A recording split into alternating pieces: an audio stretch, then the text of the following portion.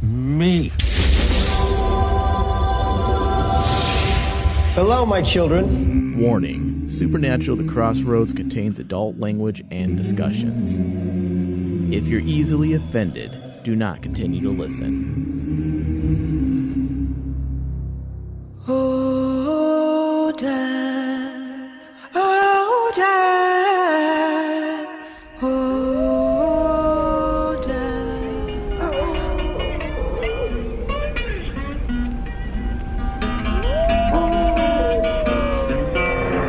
I went to the crossroads. Fell down on my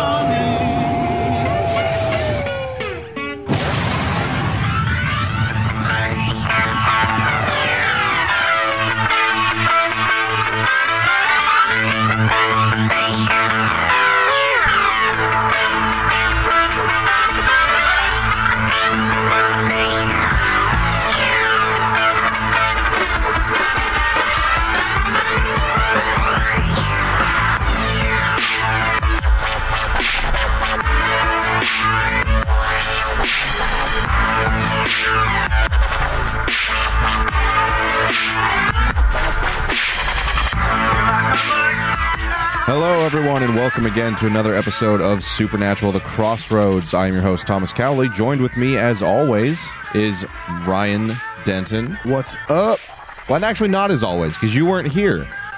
Yeah, when? I was here last week. No, I just remembered. You were gone for American Nightmare.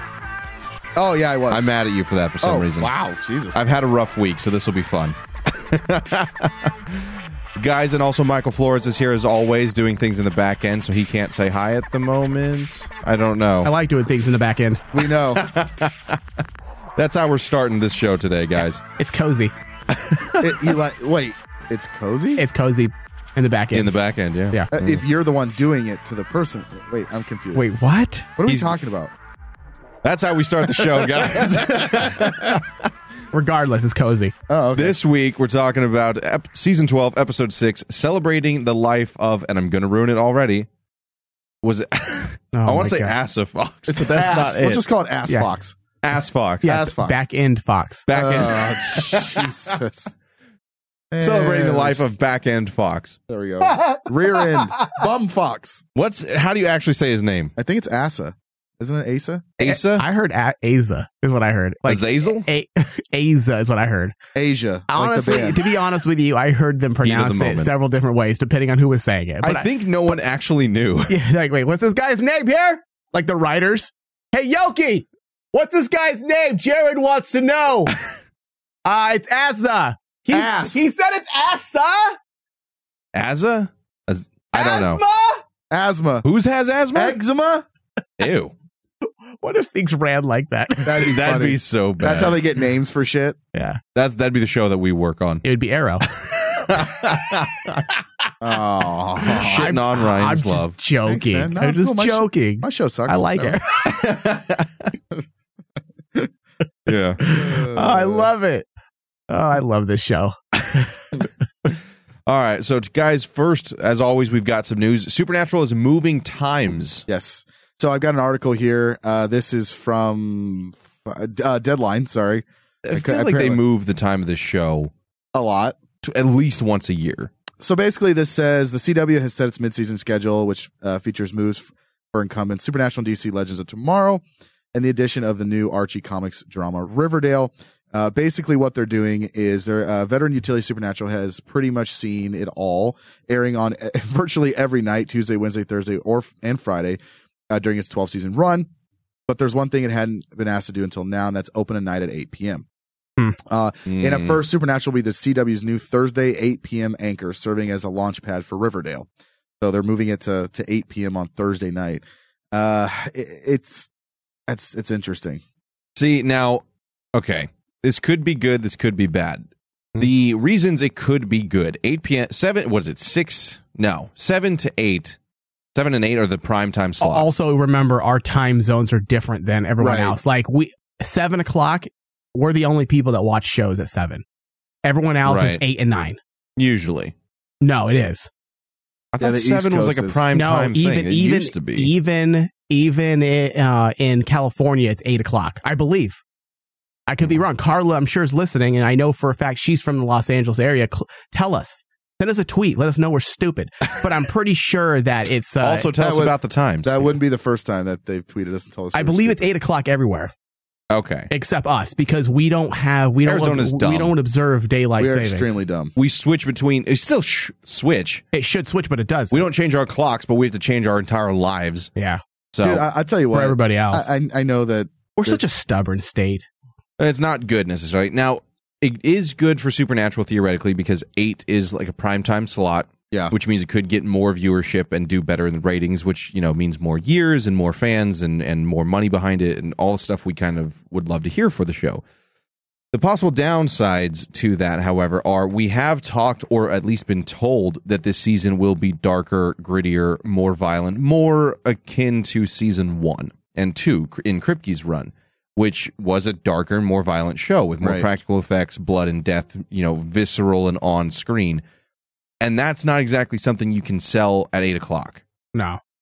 When it was at 10 or 9, you can kind of get away with it. There's a reason Walking Dead's at 10, There's a reason those shows are late night shows. Yeah, many of the shows start very late for that very reason. Exactly. So Supernatural moving into an earlier time slot could be good for the show as a whole, but it may be bad for what they were trying to do or had promised could be possible for this season's overall tone. Yeah. I mean, we'll see. I mean, honestly, I don't think it's going to affect their ratings because right now Supernatural is the only show on the CW that's actually up besides Jane the Virgin, and I don't count that show.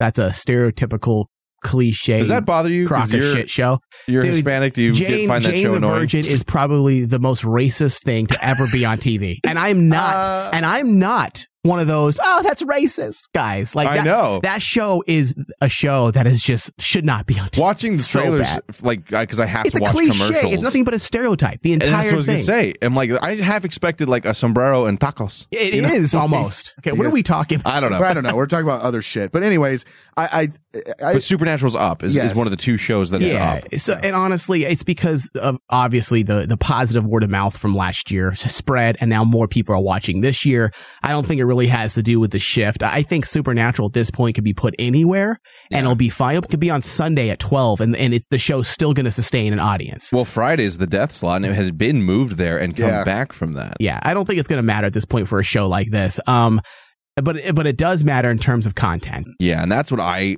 worry about more so. I'm not, again, like Mike said, I'm not worried about the show doing well or even its ratings. I think they've shown that they have the confidence behind the show. They've shown to have confidence in the source material and the actors and the writers. But tone is a big thing with a horror movie, horror TV show, horror book. Again, and I also don't know how much is really going to affect it, honestly, by shifting an hour. I know the reason why I put it in the show notes is what a lot of people were voicing on the interwebs. But honestly, when it comes to television, the 7 to 9 hour is almost the same. It's the after that, starting at 9, 10 o'clock for us. That's when the more darker, mature shows start. So they were already technically in that time slot of you can't show as much as you can at 9 and 10. Right. So I don't know. We'll see. I can't imagine them doing that to the show. Like, all right, now we got to get rid of this part and this part. I don't see CW. No, I don't see them taking a scalpel or a butcher's knife and hacking off pieces and scenes and special effects. Like just a dab, we promise. Yeah. We're just going to take a dab off the top. Oh God, it's dead. Oh. No, I don't see that happening particularly, but it does concern me because I am one of the people who wanted the darker tone, who was looking forward to that. That was one of the big selling points for me over the summer. Yeah. With a new showrunner, there obviously is fear on, well, how's it going to be compared to the previous season that was so well received. I have confidence in the show. I have confidence in the visual effects guys and the writers, so I think it'll be fine. But Mike, you said that the ratings have gone up. Yeah, the ratings have been up since the first week, which is awesome. It's way up compared to even the other shows. It's the only show, like I said, besides Jane the Virgin, that's actually outperforming last season. What the fuck, Jane? I'm sorry. What the fuck is that show even about? I don't know. I think she's not anymore, is she? VW in the chat room says it helps that the CW president is a huge fan of the show. Absolutely, it does. But I used to say that too, up until like 6 months ago. And then I heard him talking about Legends of Tomorrow and Flash, and he was using the exact same words. Oh, his script came out. I love this show. As long as the actors are great, as long as the actors want to do it and the ratings still hold, we can promise lots more seasons. So it's almost it's verbatim. Sir, are you okay with burritos for lunch today? I love this show. As long as the actors keep up. I could see somebody like introducing the interns to the building. It's like, he's been saying that for the last 2 years. We're not sure why. We just kind of stuck on loop. We're not sure if he's really a robot or a fucking... We just bring him tacos on Tuesday. And, it's a Los Angeles executive. Come on. I mean, they're robots. Sadly, it kind of is. But, I mean, maybe he's not disingenuous. Maybe he loves all the shows. Yeah, but come on, choose different words. Use different words, Mark Pedowitz. Oh. Yeah. I called him out. No, so Supernatural's doing well on that end. And I really don't think we have a lot to fear. We had a bit of a setback last week, but I don't think we necessarily have to fear anything for the show in the future. Although, what are you talking about, a setback? In quality, I guess, is what we'll say. And it's something that we kind of need to address. We had mixed reactions to our previous episode, the one we've been waiting for, apparently. We were not waiting for that. I'm not sure if that title's apt anymore, but... we had some mixed reception from listeners on whether or not we were too harsh on the episode, or if, we're not exactly fans. And some people were glad to hear that we were harsh on the episode and not saying anything like, just, fluffing it up to be some great episode. There's never anything wrong with it. And, we want to make it clear for all of you listening out there, we don't want to bash anything unnecessarily. I mean, this is a fan show. We like this show. Even the weaker episodes are far better than most of the other crap I can watch on television. Yes. By and large, are far better. Yeah. But at the same time, we're not going, we are critical of the show here. We have been for years. We've done our critical in an academic sense, but in a, I think, constructive way. Yeah, we're not somebody to say this show sucks or this show is amazing simply because. We like to look at what did work and what didn't work and come at it with, like you said, Mike, a little bit more of a critical analysis. Yeah.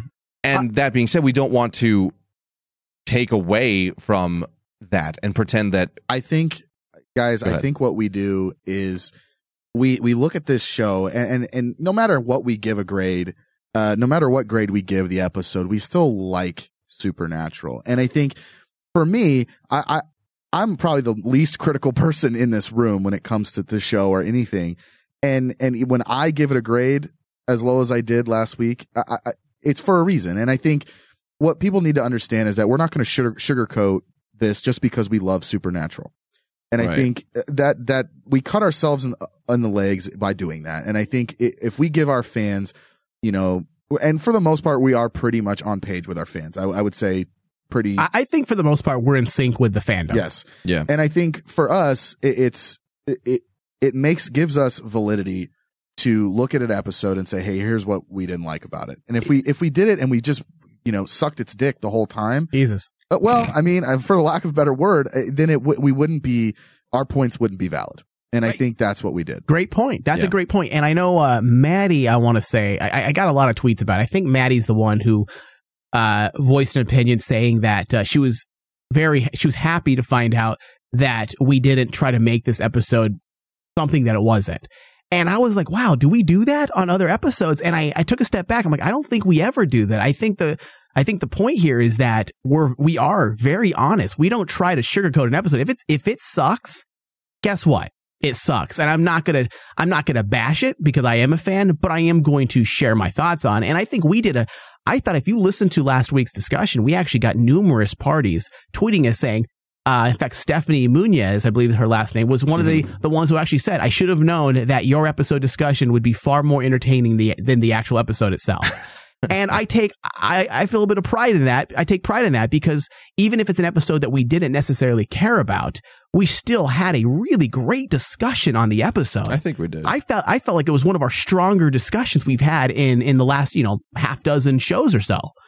So I was happy with the way the show went. And then at the end, we kind of talked about what we could have done differently. So my goal is to be transparent. I want to be transparent as a fan of Supernatural, but at the same time, I'm not going to bash something either. I think the best way to describe it for me would be, guys, if we went in and reviewed Bloodlines and said it was the best, no, seriously, if we went in and said it's the best episode ever, you guys would kick us in the dick for saying that. You legitimately. I'd probably kick you for saying that. Exactly. You would. Because is that a bad thing? I like that type of stuff. You like getting kicked in the dick? Yeah. You got That's weird really issues, weird. man. Dude, you really need to fucking go to counseling. Right in the midsection. Right in the shaft. Oh my God! Right in the shaft. Holy shit! Wow.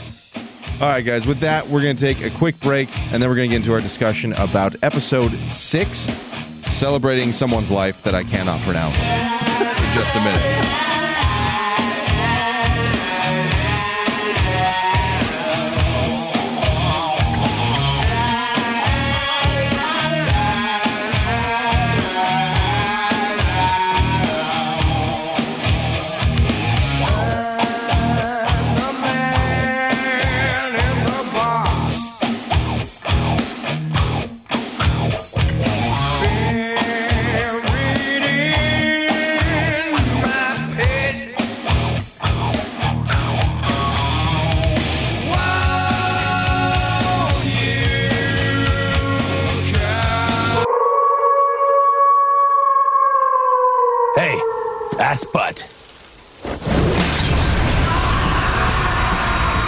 Supernatural, The Crossroads?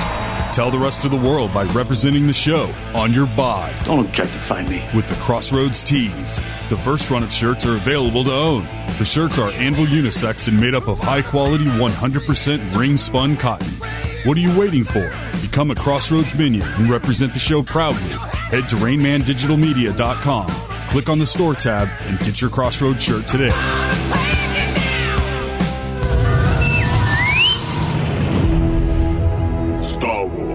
From the Bacta tank.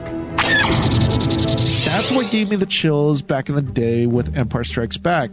Yoda talking about all the spiritual elements of the Force. It's, talking about the Force is everywhere. It's in that rock, in that tree. Yeah. It's around you. It's around me. It's in your penis. It's in your penis. Use now it. Release it. Use it on Jen asshole. Execute Order 66 on her asshole. Go into her dark cave. Oh. Your blaster you will not need. What's inside? Whatever you take. Luke confronts a big old penis. We just lost all credibility once again.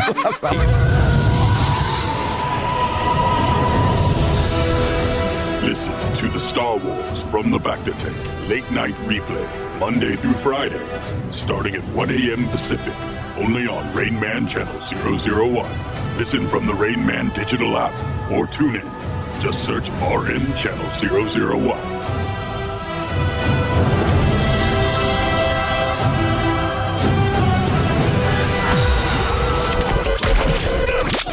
Listen up, cowboys and cowgirls.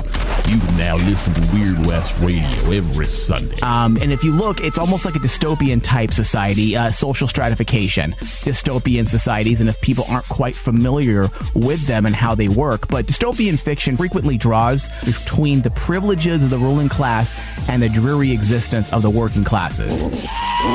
Okay, so Maeve hatches her escape plan. A little light on Maeve this week, but heavy on the bush. And again, it's HBO. We didn't get to see nothing. No, I know. What's up with this? That's what I'm saying. Yeah. We get to see we got to see, Tandy Newton's not afraid. He's not afraid to show bush and boobs. Bush and boobs. That sounds like a new strip club I'm going to open up.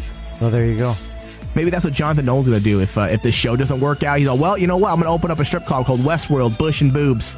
Come on, everybody. Come on over to Bush and Boobs. It's not that smart for you. It's Bush and Boobs, flat out. Catch Weird West Radio, the Westworld edition, every week on Rain Man Digital. Just search Weird West Radio on iTunes and Stitcher, or download the Rain Man Digital app. Just search Rain Man Digital from the iTunes App Store or Google Play. Previously on Supernatural: The Crossroads. I want to be a fly on the wall so bad when he just has happens to run into her. Dude, Angelica was there. We already know that you chased down Misha in an alley. I swear to fucking God, I never chased her down. I lie and goof You didn't around have a lot. to because you knew her schedule and where she was going to be. Absolutely not. Exactly. Just like he accidentally ran into Jared at the Creation Entertainment. Oh, I just ran into him. Like, dude, you were timing it. Okay, that I timed. I will agree to that. You should have saw Riot, too. It was like Ocean's 11. Like, there's going to be here at this point.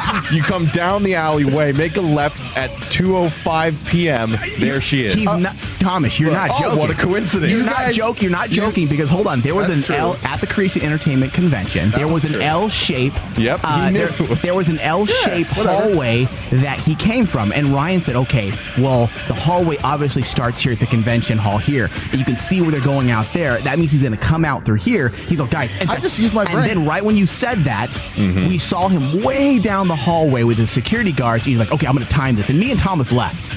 Yeah. And you had that eye where you're looking to the side just so you can make sure you're going to time it. And you walked right in front of Jared like, oh, hey, what's up, man? Yeah, I did. Funny seeing you here. But I will tell you this year.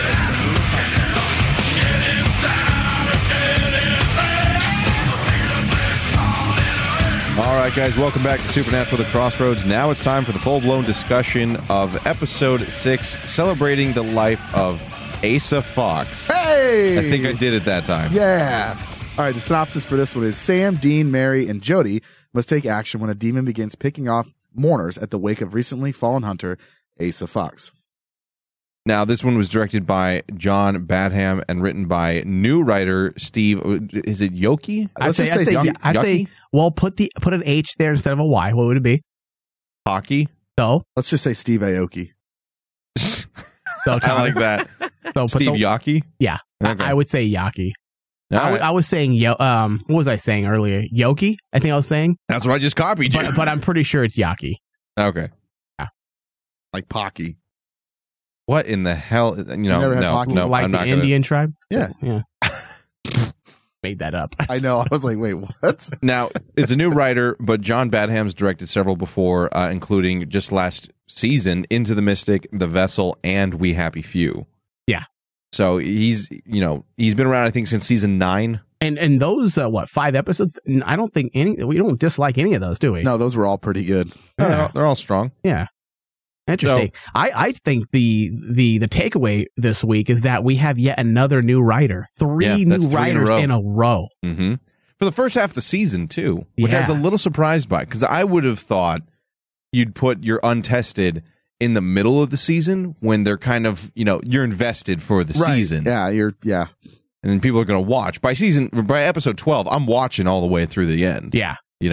But that's my take. I'm not a showrunner. Obviously, I do this show. No, you sit in here with us nerds. Yeah, right. You imagine if we were writing the show, we would probably write every episode. Like, hey, you guys just sit there. We would probably be hated as bosses. Give me some coffee. Yeah. No, you're micromanagers. No, don't touch that. Put that pen down. Yeah. I would have them write something, and then, this will be a special unreleased episode. You'll shit all over it. It'll be a webisode. Don't worry about it. No, it's totally we're going to film it. Webisode. Is that even a thing anymore? I don't know. Dude, there'd be That's the whole point. Yeah. The guy gets happy for a second. Oh, shit. He's like, wait a minute. We don't have a web Did I just go back to 2009? Dude, they would be... He looks back in. We're just laughing.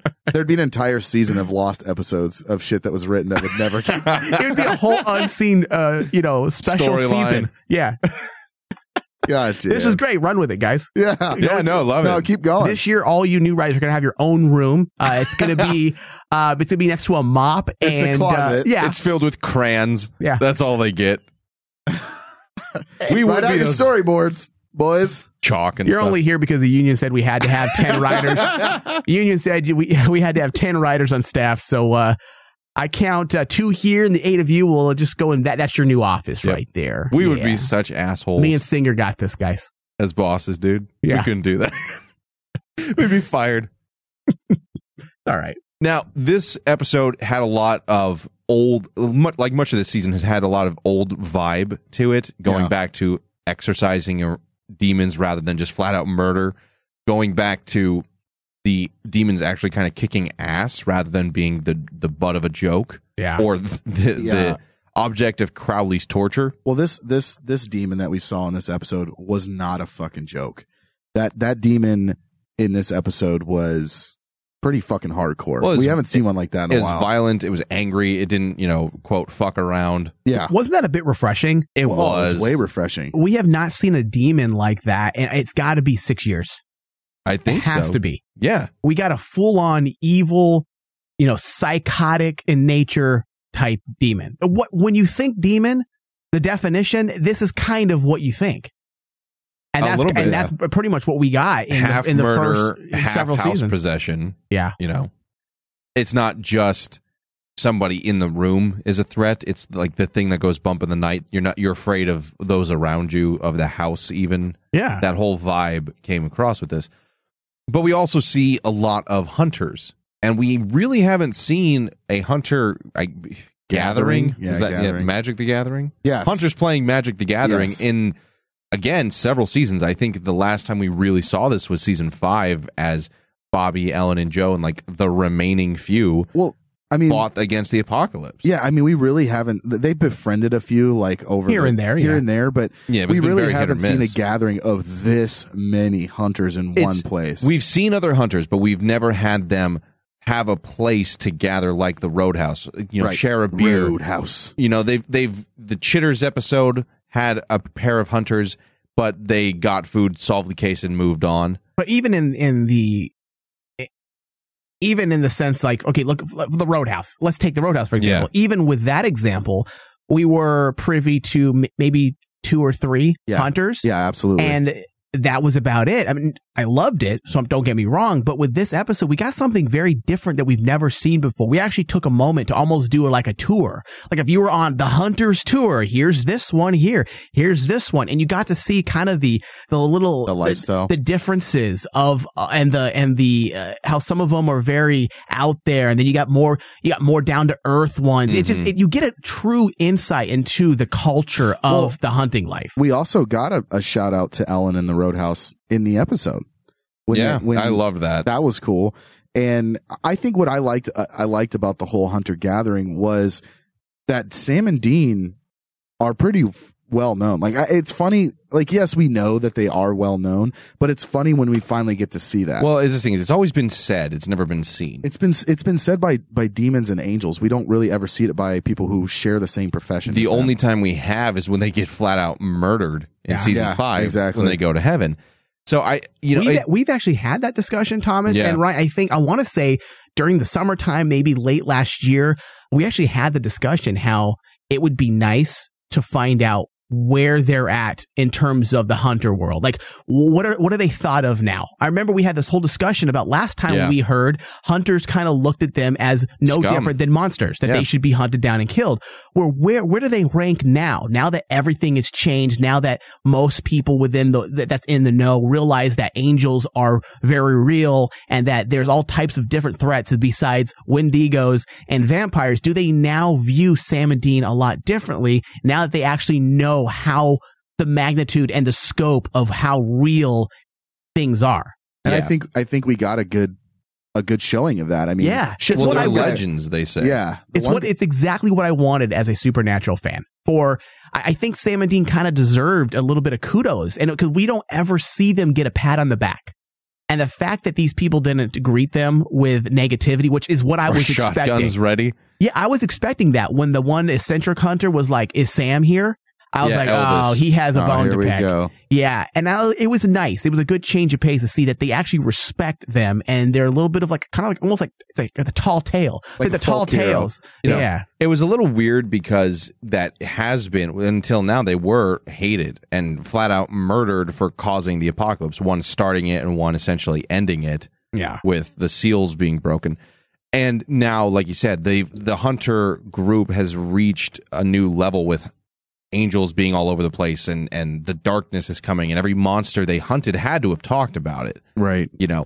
So it is a much more. It's gone international, essentially, the Winchesters, and they are now legends, and it does make it feel a little bit more real, the world as a whole, or hunters as a whole. Before, when I remember having this feeling with season 1, it's their brothers and their dad are hunters, and that's about it. They're the only ones who do this. It felt. Until you go to the Roadhouse and you realize that it's this much larger community that's just kind of loners and don't really talk a whole lot. They're close knit but private. And then as it's gone on, it's increased in size. But as we've see in this episode, there's a much larger community than we had been privy to. And very different than we've seen in the past. And very different. You know, in Kripke's era, they're all essentially the same kind of template. The rugged anti-hero who doesn't want to talk to anybody and just drinks a lot and then moves on to the next case. Yeah. And this has a life of its own. A whole bunch of different personalities. There's a brother and sister team. There's this one eccentric dude. You know, Bucky and Asa were friends and they were hunting together. You know, there's all kinds of different scope. It's a lot different than we've been led to believe for a long time, because in the past, it's almost as if when Kripke was writing on his character index cards and descriptions of what he wanted these characters to be, it was almost as if, okay, hunters, let me write hunters. All right, what do I want them to be like? Truck drivers. Yeah. And that's very much the vibe. And that's the vibe. And I thought it worked in a lot of ways, because there's a lot of mystery behind the culture of truck driving. There really is. The stories they have.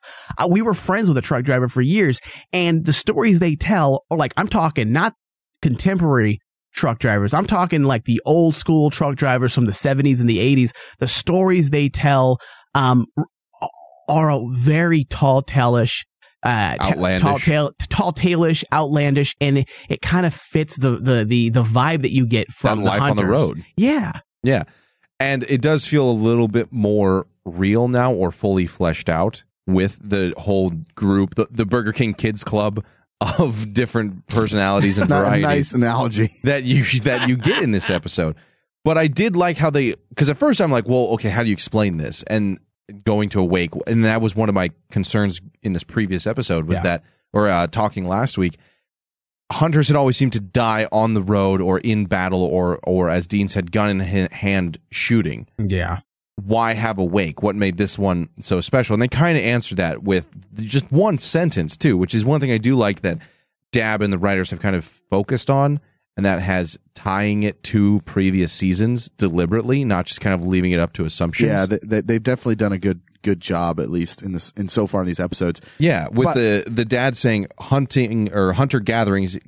I wrote this down. Sam says, Dad always said they were trouble. Now I think that mixes into two different things. One, it shows us how John was as a hunter, and I could see him considering them trouble if, as we know from Ellen, he was a very good hunter, one of the best, but kind of a dickhead that nobody liked. And also a loner. And it shows how he had this driven, almost madness to find Yellow Eyes and to avenge his wife. He wasn't somebody who would have a beer and joke and goof off. He was somebody who was always looking for the next clue. It was always serious because it consumed him. Yes. And I think it was a nice little, that one sentence kind of shows us a bit more about John Winchester, who we knew, compared to what hunters can be, but also explains why we'd only had seen, one version of this story. Yeah. So I like that little bit. But Ryan, you had a point you were going to make? Well, no, I think it's nice that this season they've done a great job of giving us answers, and like you said, relating back to seasons before, by not almost like serving up a softball to us. Like they give us one quote and that completely handles it, and we don't have to worry about a flashback or anything like that. They give you one sentence and boom, it's like, oh, okay, cool, awesome. We don't have to mess with that now. Although one Scrap Tyler in the chat room says maybe it's because they were in Canada and everyone's just nicer there compared to the U.S. It's true. That's I can see that as well. Yeah. Maybe that's because we knew they were in Canada. That was deliberate. Yeah. Maybe that's the reasoning. Hey, is that the first time they've been in Canada while they were filming in Canada? Maybe. Oh, so meta. This may be why the British Men of Letters are trying to fix America, because even Canada is nicer and has group meetings and gets things done together. Like hunters hang out. drink Americans beers are all together. angry truckers who drink alone. Yeah. Damn.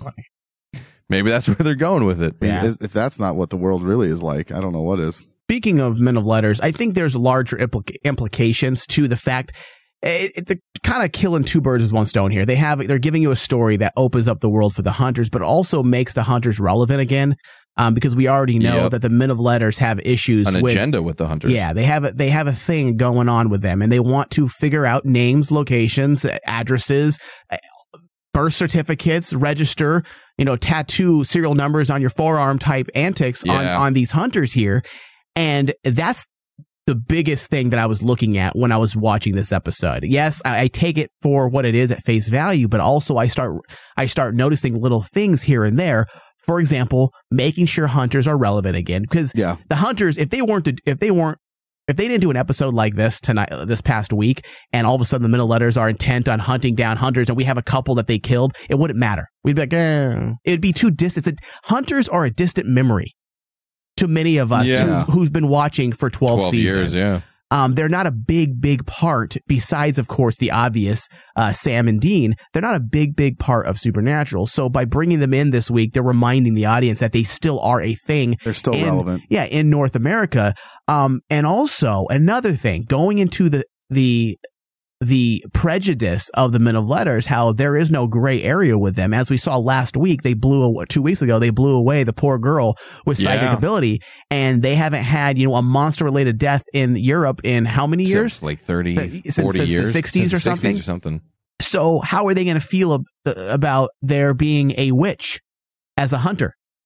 They'll hate that. That crosses that line for them. That's exactly what I thought. I was like, all right, you don't just do this to broaden the world of hunters. You're also trying to show a lifestyle of the North American hunters, that they are very different than what they were even 9 years ago. The fact that you have someone openly wielding witchcraft to fight monsters, against monsters. I can see a narrow-minded men of letters from the Europe saying, yeah, this guy's is on our list as well. We need to end this one.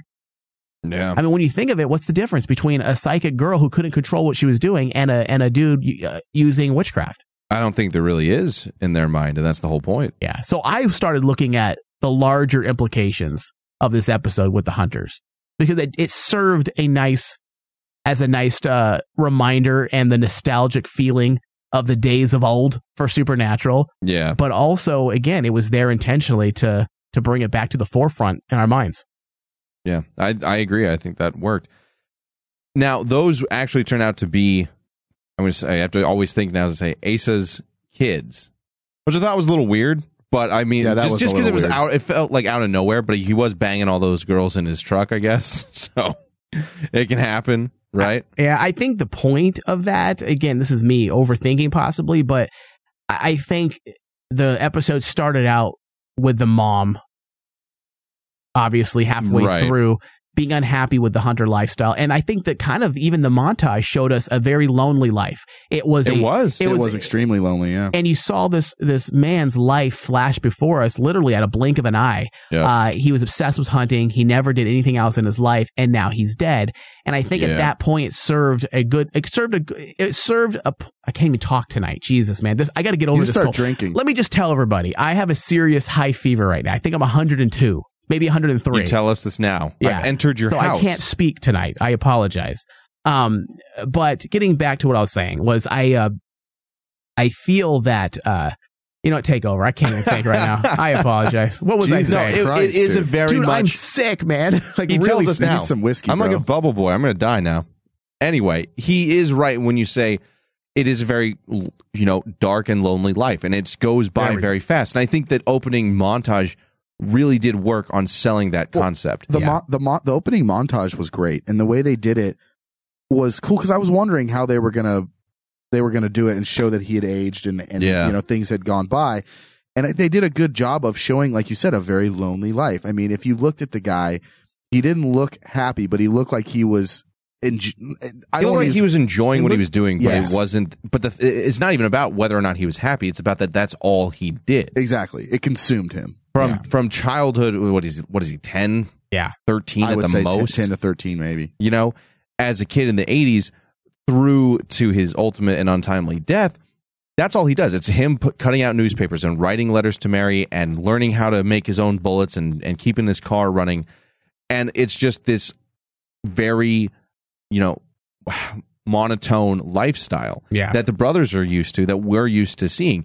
And I think the abrupt ending where the music cuts out and he's just dead all of a sudden really did help hammer in that point that it can end at any point. Right. It's not something like Dean said, we turn 90 and die in our sleep peacefully. It is just one day you're here doing your montage and the next second it's all over. Yeah. And so I feel like that was good visual storytelling for how that life is. Right. and now taking it back to the kids and whether or not it was an odd ending to the episode, I felt like it fit with what they were trying to say. Meaning, yes, he had a lonely life.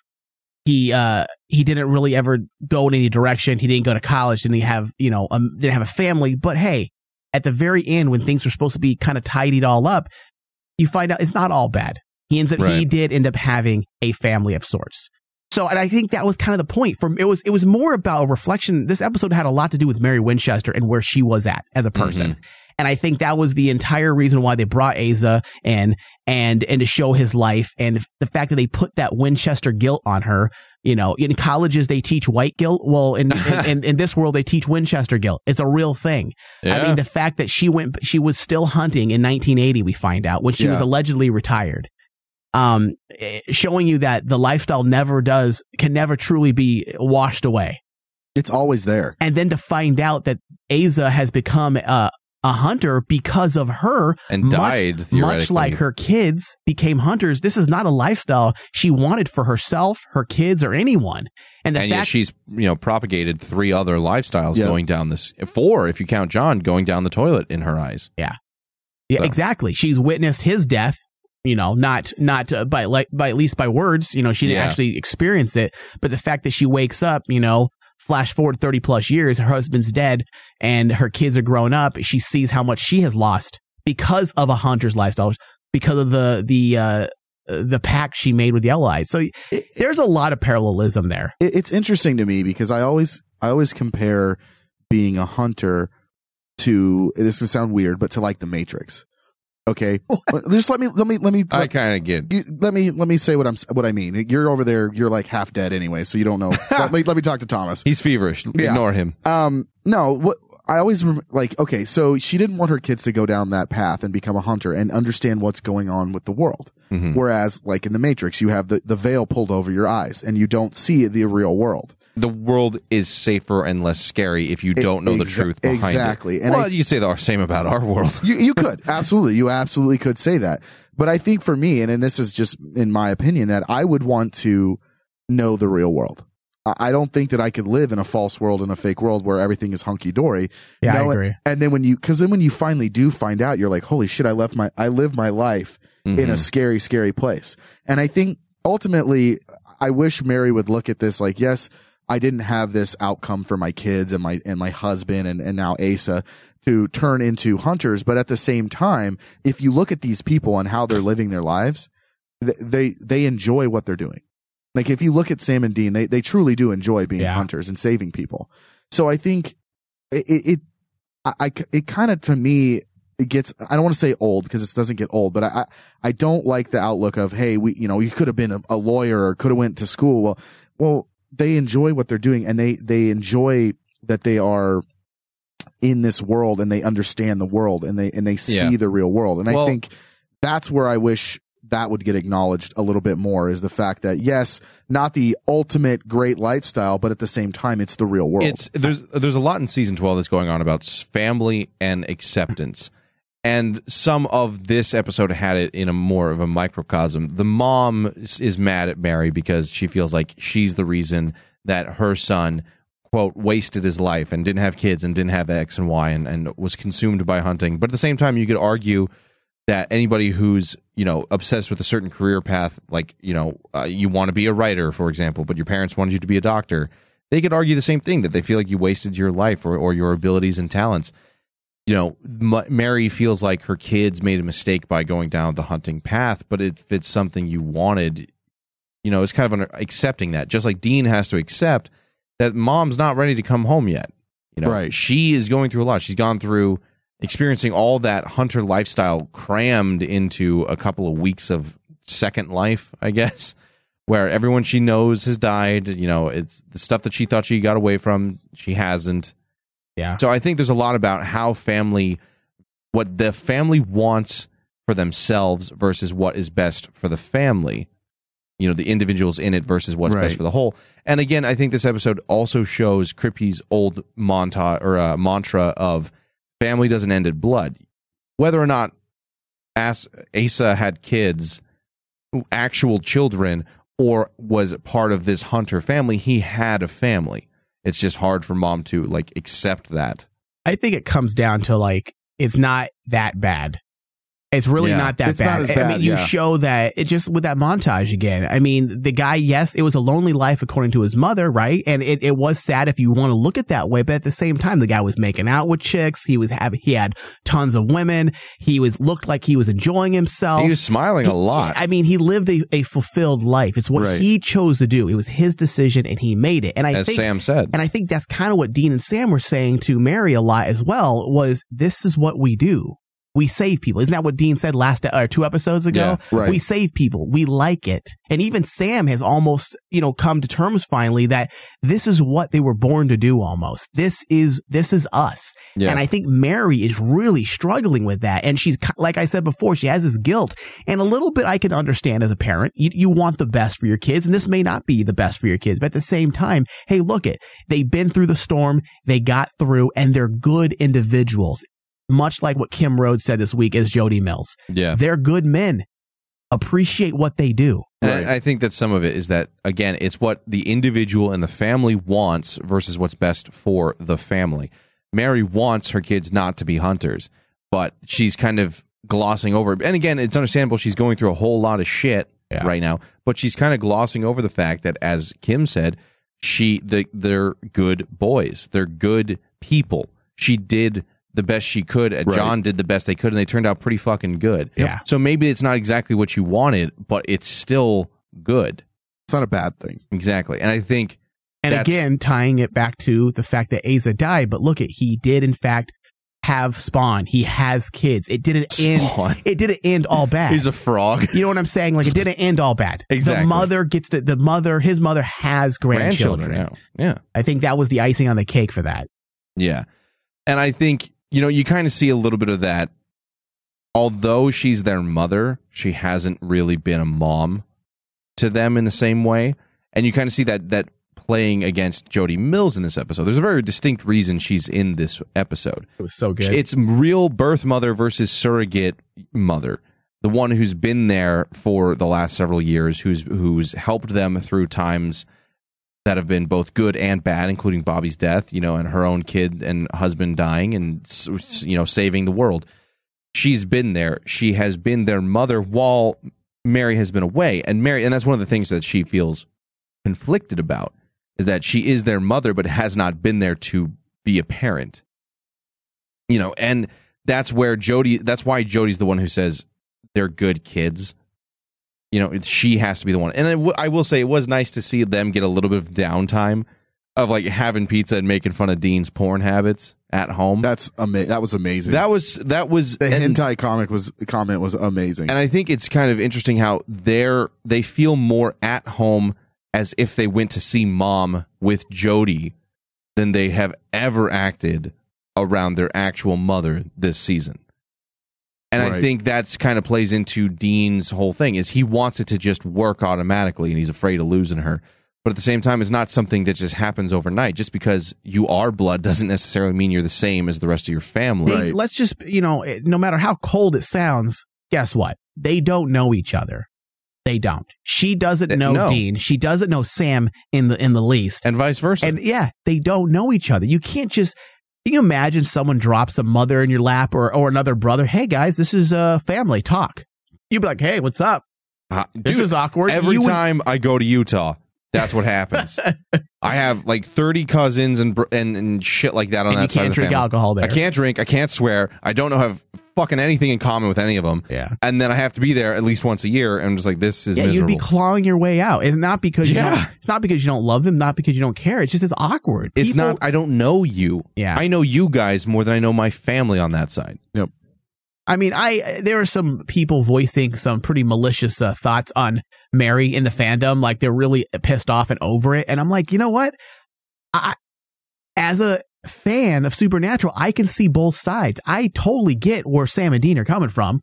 Yeah. Them wanting their mother, but I totally understand where she's coming from. She was ripped from her own personal paradise in heaven. Yeah. Okay. Where everything was fine. Yeah. And all of a sudden, she's being forced to live in this life that she doesn't know, she didn't want. and she's trying to With come to people she terms with it. doesn't know. I mean, she wants some time to think. Give her that time to think. It's not like she's not trying to run from some obligation. She doesn't. They're grown men. She doesn't necessarily owe them anything. I get it where she's coming from. She's not looking to abandon her kids. She's trying to learn how to understand the world that she's found herself in. It's completely different. Imagine being erased for 30. Imagine being pushed forward 30 years from now, Thomas. Ugh. No, thank you. Forget that. We're in the technology age, so it'd actually be easier. Go back to the 70s. Yeah. Okay. Go back to the 70s or 80s when before cell phones and personal computers, and you're thrown into the technology age, you would be lost. Yeah. You would be that puzzle piece that cannot be fit. Yeah. You would be the circle being put into the square. It doesn't work. Exactly. How do you understand technology when this thing wasn't even a thing when you were around? Yeah. You know what I mean? Before he was born, yeah. Yeah, like the internet, that's a fantasy when you think about it. Oh, like, it is magic. Yeah, so just put yourself, it's complete and utter shell shock or culture shock. Yeah. And not just the time element, but those aren't, as far as she cares, those aren't her kids. Yeah, exactly. She in heaven knew her little Sam and her little Dean. These are grown men. Perverse. Oh, for fuck's sake. This is my little Sam, and this one's my little Dean. You're the parent, and you took it down that route. Come here, little Dean. Oh, Jesus Christ. That's so awful, dude. Her kids, she knew, are now gone, essentially dead. Because even if she goes back to heaven, maybe some of her will realize that this is a fantasy. Yeah. The kids she knows will never come back until she dies again. Yeah, I totally get where they're going with her, and I think it works in so many ways. Yeah. That's a fucked thought. I mean, think about that your kid's just gone. Yeah. Yeah. So, little Dean, where are you at? Come here, little Dean. I need you. Jesus Christ. I need you inside me. Oh, it was implied, man. Does he have sometimes? I got to hit the nail on the head. No. The nail was there. You didn't have to do anything. Yeah. I decided to hit it. I decided to hit it. Jesus. I decided you to said. nail it. He is that guy, so too. Terrible. He's that guy. Like, I could just see him. Mike, don't make fun of me about it. He's that guy. Yeah. He's having sex, but he has to talk about why he's having sex. I'm having sex right now. He's Instagram video. I'm live tweeting it. Yeah. Of course. Yeah, you fucker. I thrust it in. I thrust it out. All right. Save it for your fan fiction corner. That's never going to happen. It's going to be a webisode. It's going to be a webisode. Oh, it's a webisode. Thanks, Thomas. Oh, Moving on. Webisode.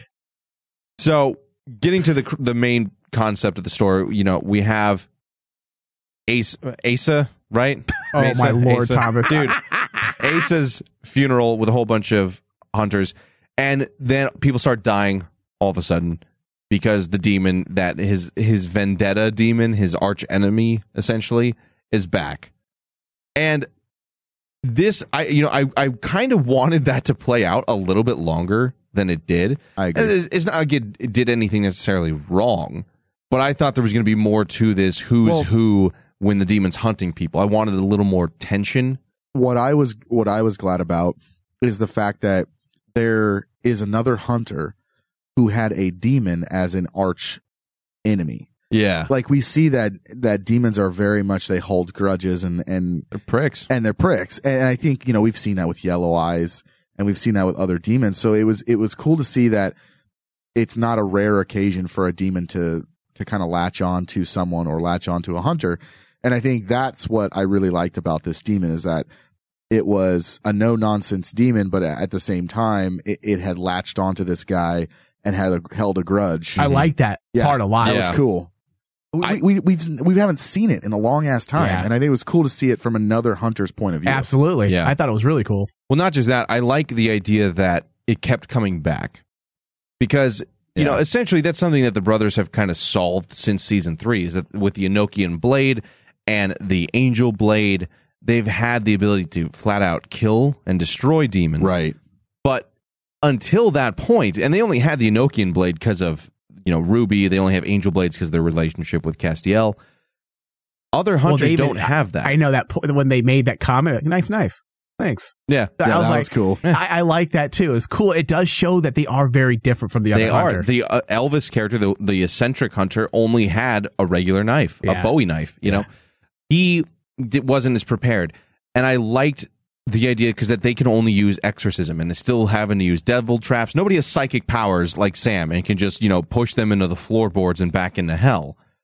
Everyone else had to go old school season 1 through 3 mentality, which was cool. But I like the idea that the demon can come back and continuously haunt him over the years. As long as it can get out, and that's something that theoretically the demon will ultimately win. Because until he got the angel blade, that was always coming back. Right. I kind of like that idea in other fiction where demons can be banished, but only for a certain amount of time, right? And that they'll always come back. I liked that concept to this episode, and it kind of fuels into the end plot of how Bucky the Hunter Slayer ended up killing his own friend. I just not got that. That took you a full 2 seconds. Wow. That was terrible. That It sounds was. like That's something I would say, dude. Yeah. sounds like Bucky from Winter Soldier, whatever. The friend who ends up being a dickhead wants to go back for the blade because that is how they can end this fight. I liked that concept.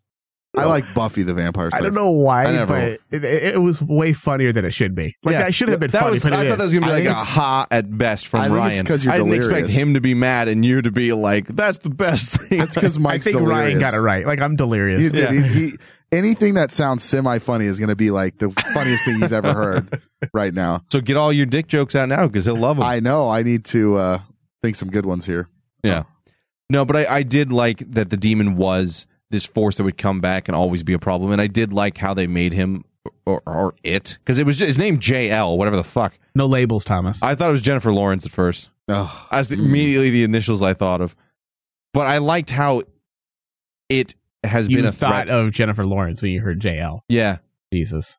Maybe young. I was horny when I was watching it. He's young, dude. I would have thought of John Lennon, but that's just me. He's young. He's a young kid. John Lennon. Yeah, JL, John Lennon. That's what I would have, if I would have heard those initials. You're weird. I'm weird? Does that make me weird? I like how the demon is this evil force that can also be half poltergeist, though, turning out lights, shutting off water, keeping them locked in. Yeah. I thought that was kind of cool. It's nice to see them be a threat again. You know what shot? I really like the shot where one of his kids, Asa's kids, the guy, moved his hand and you could see the warding. The warding, yeah. That was cool because we've seen warding before and it's always physically drawn. Yeah. And I think that was cool to see it kind of, you had to use magic to kind of see that warding. And the warding, it didn't look like normal demon warding, did it? I thought it looked a little different to me, which I thought was kind of cool. Have we ever seen a demon? We've never seen a demon ward humans. I think we've seen angel warding. We've seen angels and we've seen humans, Latin transcriptions to keep demons at bay. Yeah, but nothing to keep humans locked into a room, right? I mean, that must be a dab thing because he also did that this year with the human trap. Oh, yeah. That's true. That's right. Yeah. Correct us if we're wrong, listeners. I mean, have we seen warding that keeps humans in a room? Because I know we've never seen human traps before. No, that was new. So a little bit of lore we're getting this year. I like the world is being opened up more. It's funner that way. The best thing that I like, though, about this demon, besides the obvious and the fact that we got a real demon and a real actual evil presence again, was the fact that it was a nice way to make Kim Rhodes act her ass off. Oh, right. Well, any of them that got possessed did a great job when they were possessed. Yeah. True, but Kim Rhodes had every range between a death of a loved one to maniacal villain to happy and shocked that mom's alive. She got to do the whole She got to do everything. Yeah, I put in the show notes that it's an actor's acting real wet dream. Like, she literally got to do everything that actors want to do. She went through the entire emotional range this week in the episode, and convincing. Yeah. And we've never got to see her play all of it. We've seen her play the emotional side. We've seen her play the badass the more tough, side. But even the mom side for a bit, but never all of this. Yeah, never or all the the villain. above. And she played maniacal so damn good. Well, when she's like talking and she's like tiptoeing around the devil's trap, I was like, oh, dude, that's so like. I was smiling when I was watching her perform. Like, this is good because we know her, we've spoken to her, and she's such a fandom favorite. She's so invested in the fandom, and to see her be able to actually do something besides, hey boys, I'm here this week and I'm gonna do this in this filler episode. She got to play. Have I not been saying this for 2 years now? I love Kim Rhodes episodes, but they're usually her own episode and her own little side story that we've been getting, which is fun. But let's bring her into the thick of it. I like her being involved. Part of everything. Yeah, let's bring her into the thick of it. I liked it when she was involved with the death or apocalypse. Right. You know, I liked it when she was involved with Crowley. I liked it when she found that borax, for whatever reason, hurts the Leviathans. You know, I liked it when she's involved in the plot. Yeah. Just like I liked it when Charlie was involved with Book of the Dam or defeating Dick Roman, but not when it was just kind of their standoff look at their storyline episodes. They're not bad episodes, but they're just, it doesn't feel the same. It feels more like a guest star bit with Scooby-Doo's. You know, this week, you know, here's this person, which is, I feel like is a shame because I like it when it feels more real, that you would just run into this person or you'd stop by for pizza and a beer. You know, it feels like a real world. Yeah. And although speaking of Scooby-Doo, I loved how immediately, all right, there's an evil threat in this room that's very large. Everyone's split up into pairs. Yeah. It's like, for fuck's sake, guys. This place is like uber creepy, Scoob. It Like, that would have been awesome. It has to be one of you. Why would you split up? Yeah. Stay in the same fucking room. And they did that later, so I was okay with it. But that immediately pissed me off. It's classic. It's classic. Classic dumb It's horror classic bullshit. horror. You got to do it. All right, so they have to come in through this one room. I say we make a window here and blow down this wall so that we can all have an exit to watch. I don't understand why. Hey, let's make a salt circle. What's it called? A circle made of salt. Let's all stand in there and let's sit here and tell Just see someone. what happens. Yeah. It's problem solved. Yeah. Nobody go off on their own and get murdered. Exactly. We're all staring at each other right now. Nobody have sex. Yeah. Well, you have to pass the time. As long as it's within the circle. Well, can demon smoke pass through intercourse? Yeah, because then you wouldn't know if it's through the tip. Yeah. Yeah, it goes right up the pee hole. right up in the pee hole into the right in the JJ. You know what? That's some canon we need. No, I'm being serious here. Like, does it just come out of the mouth, or can it technically a demon come out of any orifice? Like a snake in a toilet. Yeah, the asshole. He comes right out of your pee hole. butthole. What if it did? Just smoking out of your dick hole, dude. Like instead of it's like a fart sound. It's all. Then there's just a fucking air bubble of smoke. Oh god, that'd be terrible. Oh man, that'd be the pee hole, the vag. Why not? Right out of the pee hole into the JJ. Right out of her nipple. Right out of her nipple. Flaps. Oh my god. Oh my god! What the? Mike, you do have a fever. Jesus Christ. Wow. We just lost all listeners. And everyone dipped out. You lost me. Wow. Thomas walked out of the room. I'm walking out now. Good God, Mike. What were we even talking about? That's good. That's good, clean fun. What are you talking about? Yeah, that's. Anyway. And I know what our promo is for next week. Jesus. Demon possession, Scooby-Doo bit. Now, I did. One thing that made I can't even Dude, get past what Mike said. Off. You threw me off, threw dude. Him off so Derailed the whole fucking thing. I had a point. Dude, that's normally my job. Mike just comes in and shuts it down. All right, I got one. So we're gonna go back. Let's focus here. All right, focus up. Now, this is a gripe, I will say. Oh, here we go. Fair warning. Hit the hate train music. I was not a fan of the whole exposition block as to who this demon was, why it was here, and all the stuff. When was that? As they got locked in the house after the first person's discovered dead, Bucky all of a sudden is just reading from the script as to what happened. Where he's just like, all right, in the beginning there was this demon, he was a dick. Like, he just kind of goes off.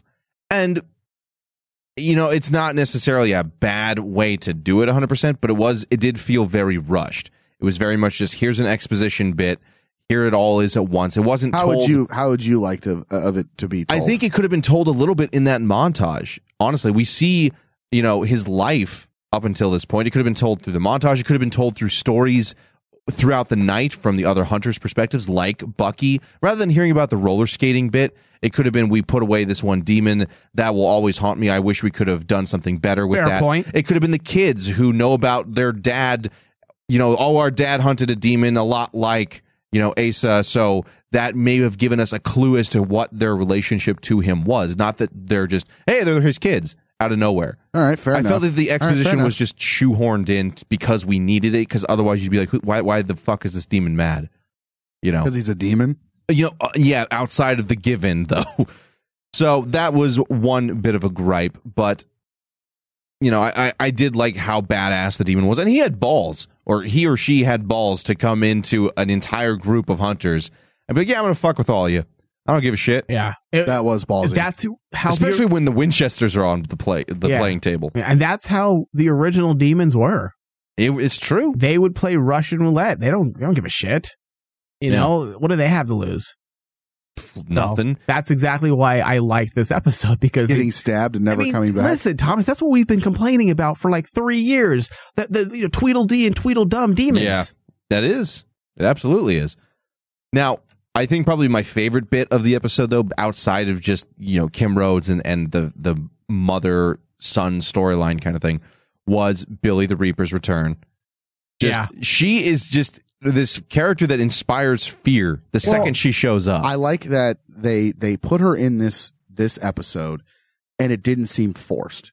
Like normally when you see a character like that and she shows up in a rando, for the lack of a better word, filler episode, it's normally seems forced, and it wasn't forced here. What I liked about it is that Billy is the one that personally is reaping a hunter's, like she's the one personally doing it.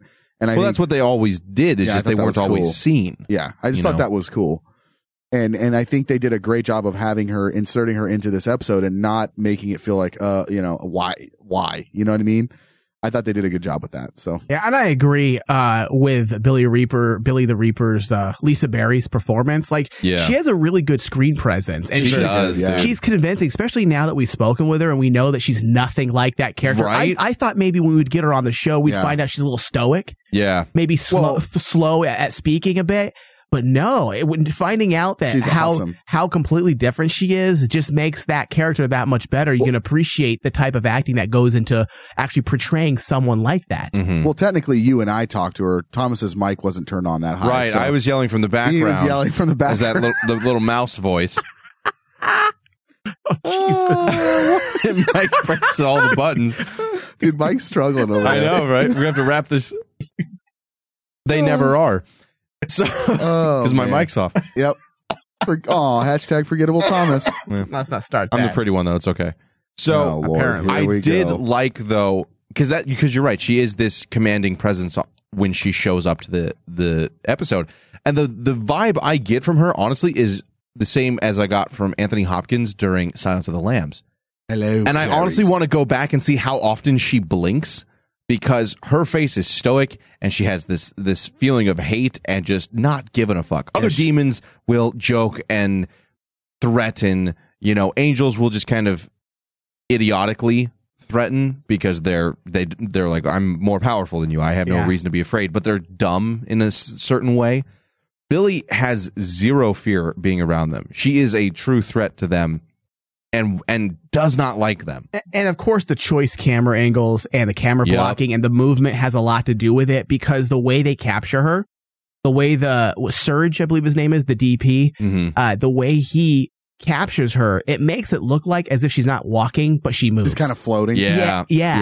That's always just creepy. appears out of the ether. Yeah.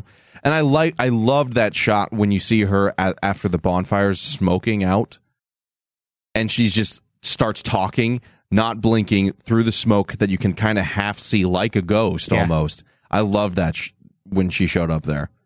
But we kind of get a little bit of an idea as to she doesn't really have a goal per se. There's no goal there. But she does not like the Winchesters fucking up with the balance of the universe. That's what it's all about. Which is, again, the kind of the theme of this season, it seems to be, between the mental letters and what good are you really doing after a certain point.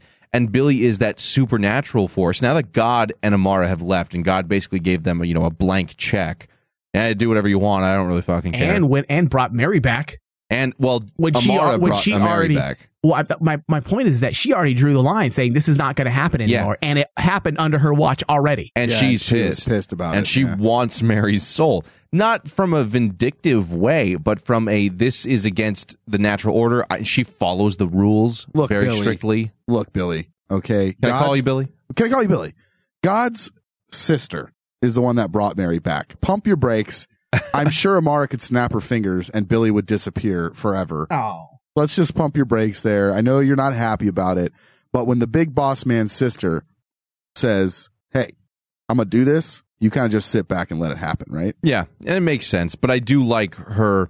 We kind of see why she's involved with the Winchester. She doesn't like them. It fits into the Men of Letters concept Her as well. character makes a lot of sense this season. It makes a lot more sense than last year.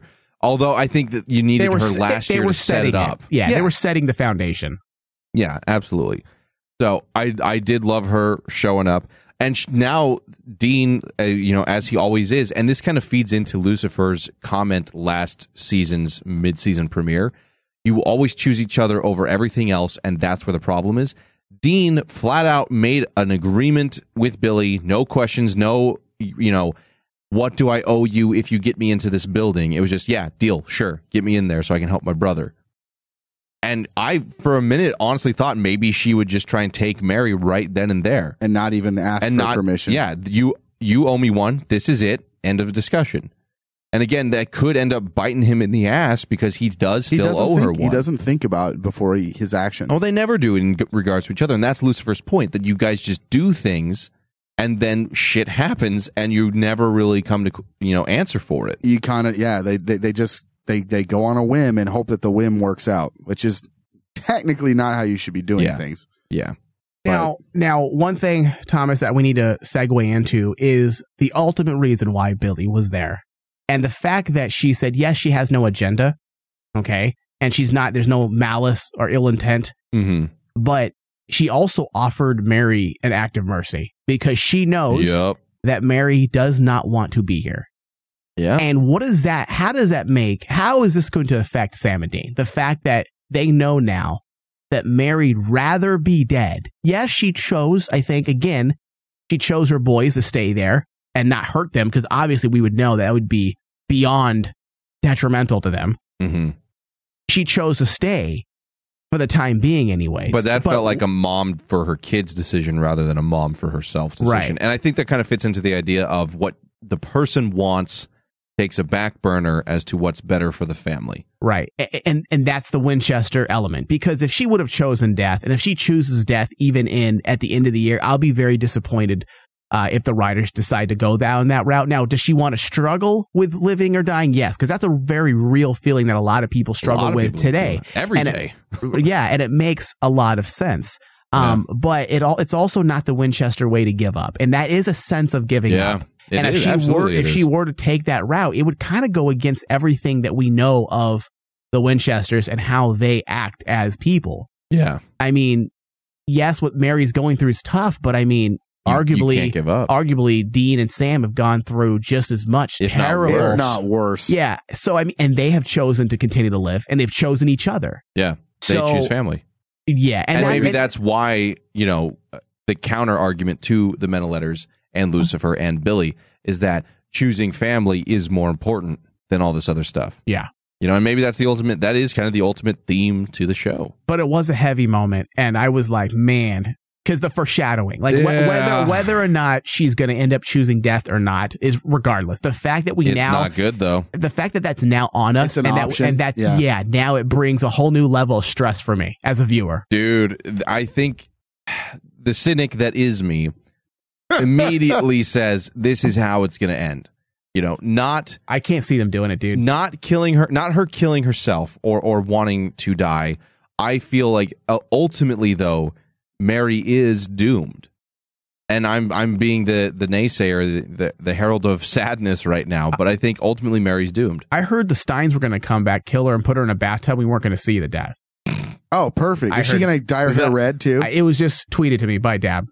By Dab. He direct message. Wait, Robert Singer. He's the one that likes to drop spoilers. He just tweeted me that. He DM'd you that? He DM'd me a picture of Mary Winchester's hand hanging out of the bathtub. Like, hey, dude, that's how it sorry works. to break it to you. That's how she goes and out. you totally just knew that it was Mary Winchester's hand. Like, you didn't even know. It was the jacket. Yeah. Oh, yeah. Totally. And the blonde hair. Yeah. I could see this being the end for her ultimately, though. I mean, I think you could have the story written that she finally kind of gets to know her kids, kind of accepts being back on Earth, but like family, making some big sacrifice to save her kids. Yeah. And then, you know, she gets what she wants ultimately. She also got to get to know them and spend time with them. The kids got to be with her, even for a brief period. But I do think that's ultimately how you end the story. She doesn't stay forever. She's not Bobby, you know? Yeah. I think eventually she's going to go. And I agree, I want to disagree. I think that'll be the one time Billy will come and show an ounce of emotion to them, too. I think... Let's call it now. Let's call it now. November 18th. Yeah. Wait, what's the date? November 18th. November 18th.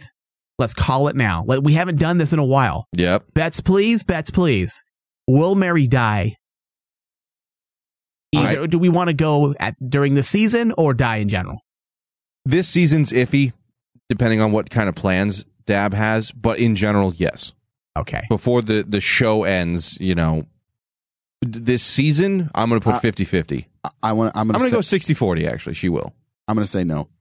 And I think to go all that way to bring her back and to have her come back is just it makes the comeback of her worthless if she not just necessarily.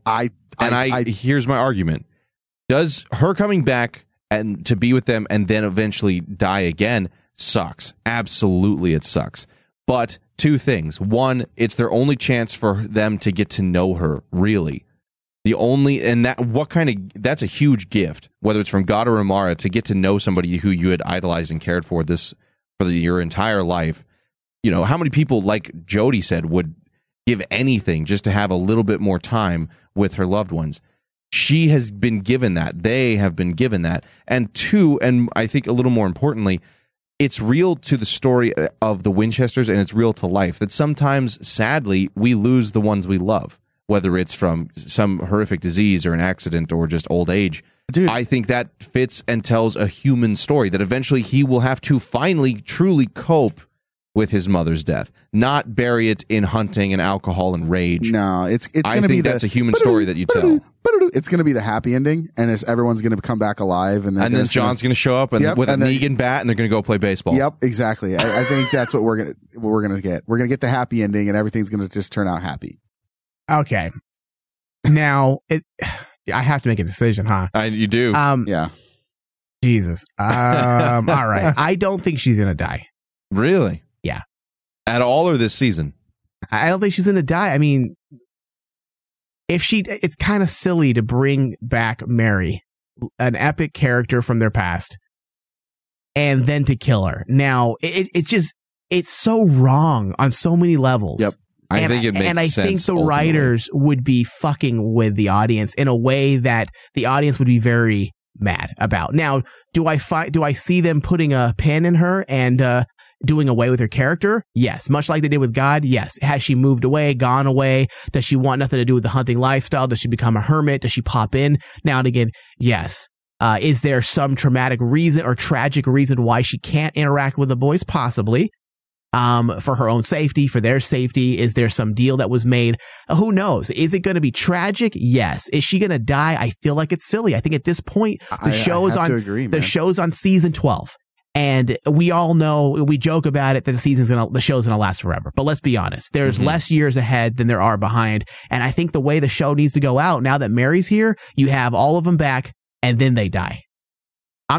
All of them. I don't want them dying, but I'm saying Suicide if it's gonna, yeah, Thelma and Louise. They're all in the Impala having sex, and they just fall off the cliff. What? Thelma and Louise. John. No, here's what I think. John comes back. We'll have Mary's back. Sam and Dean, and they all go out in a blaze of glory, and that's how it ends. And they send out a big tweet. Fuck Adam. Yep. Exactly. Exactly. And Mary's all, who's Adam? Yeah. Yeah, it's true. She's all John's like, John Winchester. Who is Adam? Don't worry about it. Don't worry about it. Nobody else did. Hashtag, I don't remember having a third son. What condom? Oh, I get what you're saying. When's she gonna find out about Dude, that? I was thinking about that the other When day. he's I'm like- remembered by I'm anybody like, else but the fans. damn. Hey, Mom. I'm gonna tell you something. We had a step We have a brother. brother. He was a ghoul when we met him, but Yeah, Dad had we sex. met him later, and he's He's pretty kind cool. of a prick. He's kind of he's he's pretty kind of cool. fucking gone now. He's pretty good. Pretty cool. I like him. He's pretty cool. He's in Lucifer's cage, but he's pretty cool. Yeah. You know, whatever. He was possessed I We'll didn't, see. I didn't by know, Michael. I don't know how it happened. I'm not sure how the science of it works, but I think he's your son too. Yeah, I think you're his mom, Mary. somehow he came out of you without you knowing it. Oh, Jesus. And he was a test tube baby. I think I get what you're saying. I think that with fewer years ahead of us than behind, you kind of want to end it on a better note. But I think I'm at not the same saying time, a better no. I'm just saying that we're not playing, what's it called? Like one person's here, one person's not. I think now we need, before Mary leaves, John has got to be in it. Yeah, he has to come back. And that's all. And I don't see John With the red coming scarf. back anytime soon. Like right now, in the next year and a half. Dude, he's busy doing Walking Dead. But not just that, just I don't think the story fits him right now. No, it doesn't. The direction of the story doesn't fit having him there. So I don't see them doing away with her anytime soon. Maybe, who knows, in 2 years when the story, we don't know, the narrative can change drastically, and then all of a sudden you can be like, okay, I can see that happening, and it works. But if it happens, it needs to happen in a Winchester-esque type of way. Not something we've seen 100 times, but it has to come from the same place. It can't come because she wants to give up. I don't think we want that. Yes, that's a very sad, realistic approach to things, point of view, a perspective that, people do want to just end it sometimes, and how much suffering is just enough. But I mean, again, look at Sam and Dean. They are suffering, they've suffered, and they have continued to march on. Yeah. In the chat room, VW said, Dean and Sam are Cain and Abel, and Adam is Seth, the brother no one cares to talk about. Oh, that's good. That's classic. True. I don't know. I'm an Adam fan. I've always liked him. I hated him. I get what you're saying, and I don't think necessarily it's not Mary's time to go. But I think ultimately she will, because sadly that fits so the you're theme talking of Supernatural. season 13 or 14? Yeah. Okay, well then... into the show? Then I would agree with you that, yes, someone's going to die. Before end of the show. Before end of the show, I think Sam should burn on the ceiling this time, and the mother sees it. He can't. That fabulous hair. It needs to be flame retardant. I think ultimately Mary will go before the season or the show ends. Now, this season, 50-50, you could argue it, but again, it depends on what Dab has planned. I like to go into it hoping he doesn't have just one season thought out and that's it. But he has, like Carver, a 3-season plan. Yeah, let's not bloodlines her, all right, Dab? Oh, Jesus. So... They don't want to mention bloodlines. God damn it. We said it too many times. They don't want to mention bloodlines. Hi, I'm Lou Ferrigno. I said this before. It's like Bloody Mary. You have to say bloodlines three times, and Lou Ferrigno shows up. And we've said it 3 times. Hi, guys. I'm here, Lou Ferrigno. You owe me $37.50 for this appearance. You're paying him, Mike. Thomas, shut up, Thomas. Can we salt and burn him? Is that how we get rid of him? I think we could kill him first. You guys said bloodlines 3 times. That made me appear. This episode was good.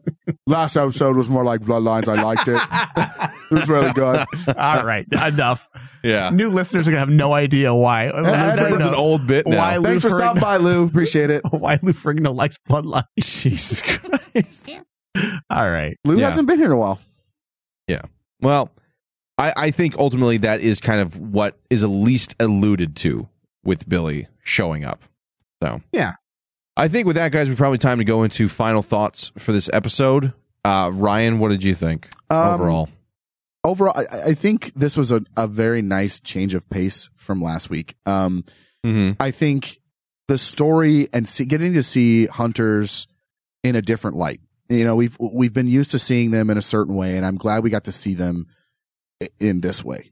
I enjoyed the story. I enjoyed the flashbacks.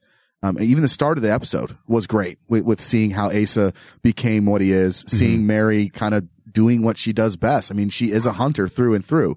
So I think it was cool to see her actually hunting that. So, as far as the demon goes, man, it was finally we got a cool kick-ass demon again.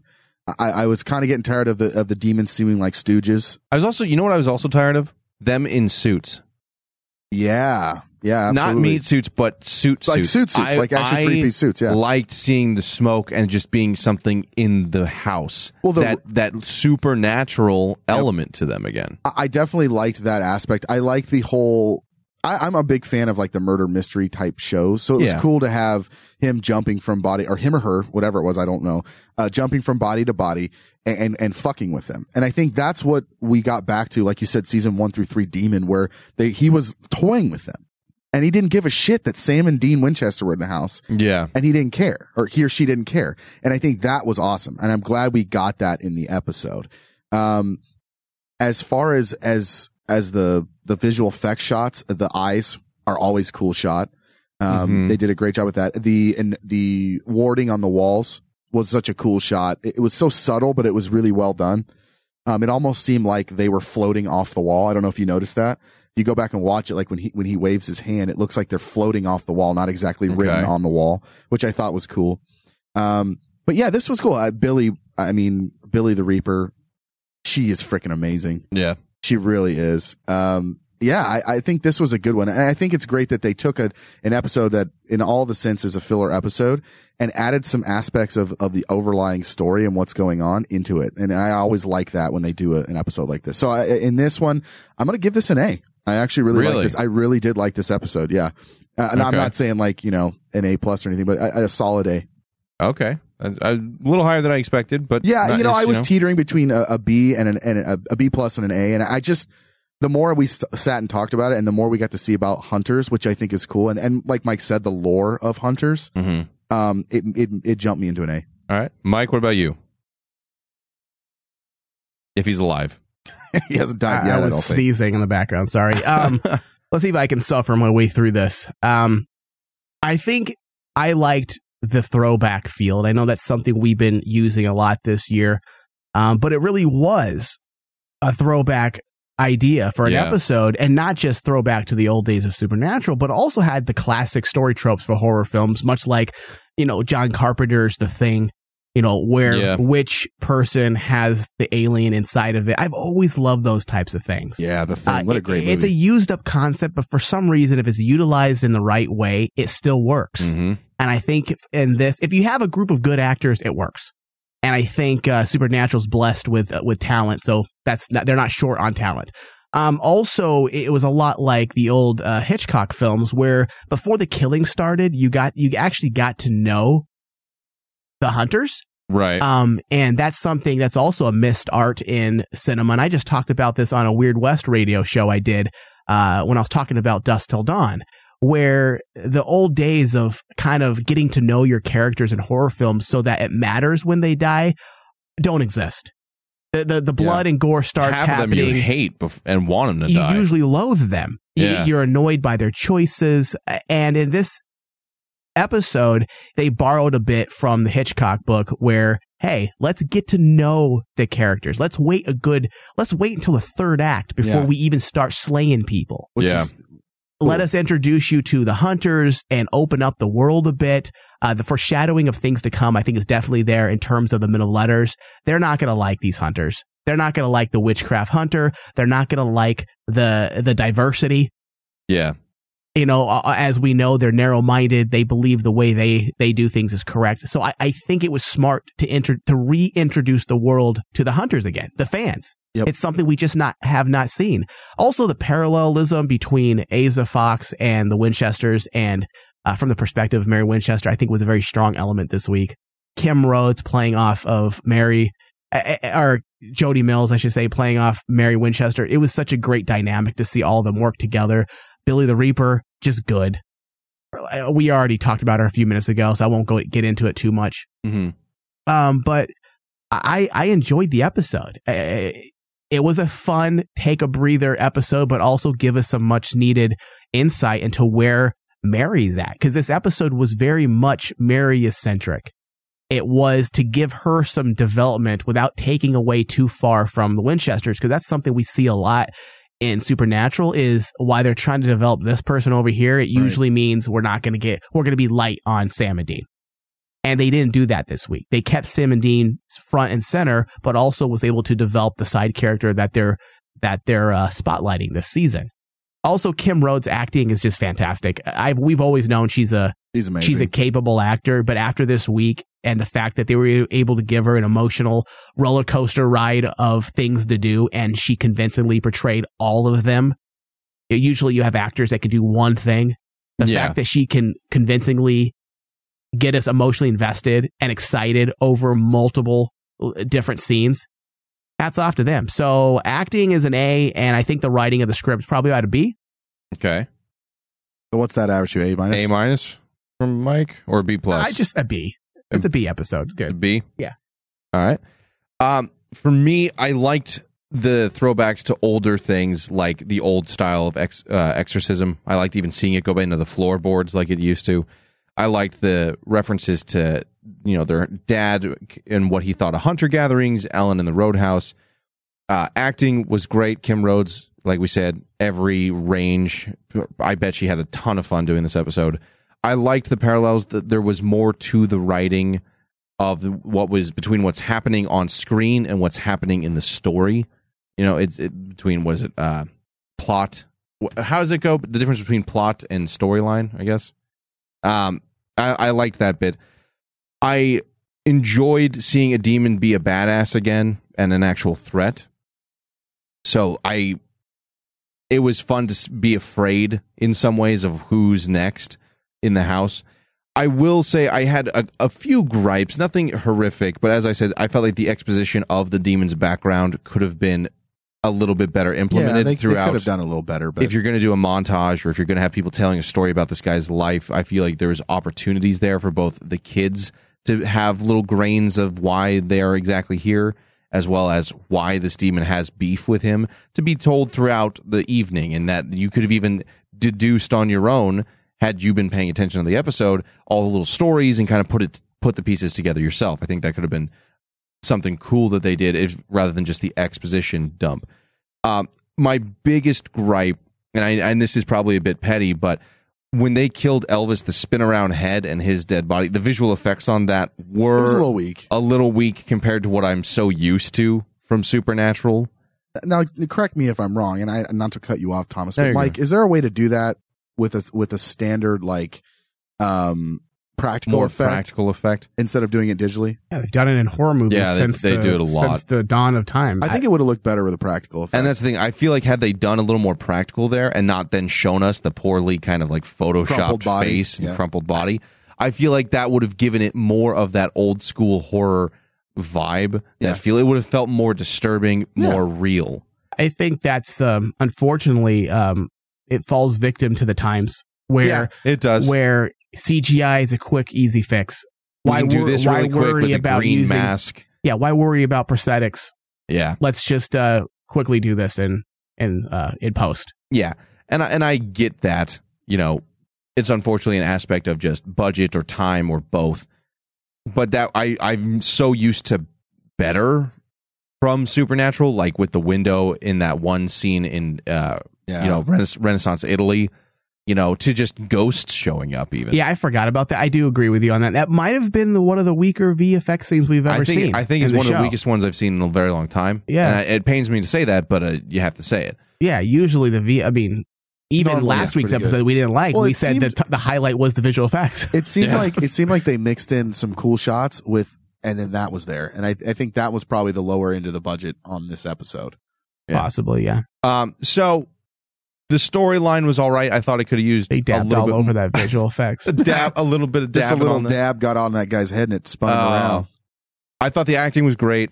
I thought the story parallels were good, but could have used a little bit of structuring work. And the visual effects were a little disappointing compared to what they've usually done. So for me, this one's a B minus. It's a solid, installment. It's not exactly filler. Way to fuck it up, Tom. Hey, where's that visual effects shot at, Adam? We need it pronto. Hey, I'm Robert Singer. Hey, Adam, Robert, we need to have the episode 2CW by midnight tonight. Robert, I'm working on it, but there's another shot that looks way better. I think I'm just gonna dab this one. No. And Adam's all, hey, I have a date tonight. Can we just mean Andrew? Can we just No, Adam, the visual effects. Oh, the visual. Like, can we just have Andrew? Can we just have Andrew Dabb do this one?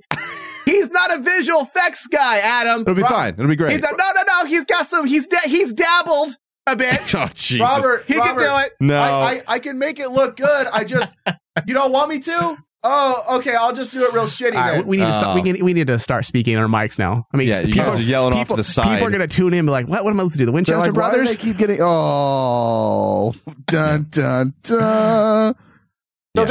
So in this week's episode, Shots fired. Yeah. So for me, Thomas is checked out for some reason. I'm just letting you guys kind of. You got a fever going on in Andrew. Jesus. Wow. I quit. You keep saying Andrew the whole fucking time. And Ryan is being Ryan. So with that, guys, we're going to take a quick break, and we're going to talk about the upcoming episode 7, which is called Rock Never Dies. I had to look for it in just a minute. Supernatural, The Crossroads will be right back. The Rain Man Show. The Rain Man Show. A woman has shot herself while using Snapchat. Rightfully so. Rightfully so. Please tell me she's dead. Jesus. Hey, I second that. No, if you're stupid enough to take a selfie with a gun that has live ammunition in it, yes, and it goes off, Darwinism. Well, they took the gun filter away, so she had to use a real gun. Foolishly playing with her uncle's .40 caliber pistol when she pulled the trigger and shot her cell phone. Unfortunately, she's dead. .40 caliber is not a small round. Powell suffered What's going on over there? I'm just Snapchatting, Dad. I'm just Snapchatting. come on, Quantum Leap song. Quantum Leap song. I'm trying to find out Dr. Sam Megan gets home. Please hurry up with the Snapchat, Debbie. She came. For more Rain Man, visit RainManShow.com. Have you ever wanted something so bad that you do just about anything for it? Well, that's exactly how we feel about you. That's right. AdamandEve.com wants you so bad. We're giving you 10 free gifts with your first order. You heard me right. That's 10 free gifts to spice up your love life. First, you'll get a sexy surprise for her. Second, an adventurous toy for him. And third, a little something we know you'll both enjoy. Plus, you'll get 6 full-length adult movies on DVD. And number 10, free shipping on your entire order. That's 10 free gifts for you shy types who've never tried Adam and Eve before. Just go to AdamandEve.com and select any one item. It could be an adventurous new toy, a sexy piece of lingerie, or anything you desire. Just enter offer code DEAL30 at checkout, and you'll get all 10 free gifts, including free shipping. That's offer code DEAL30. That's DEAL 30 at AdamandEve.com.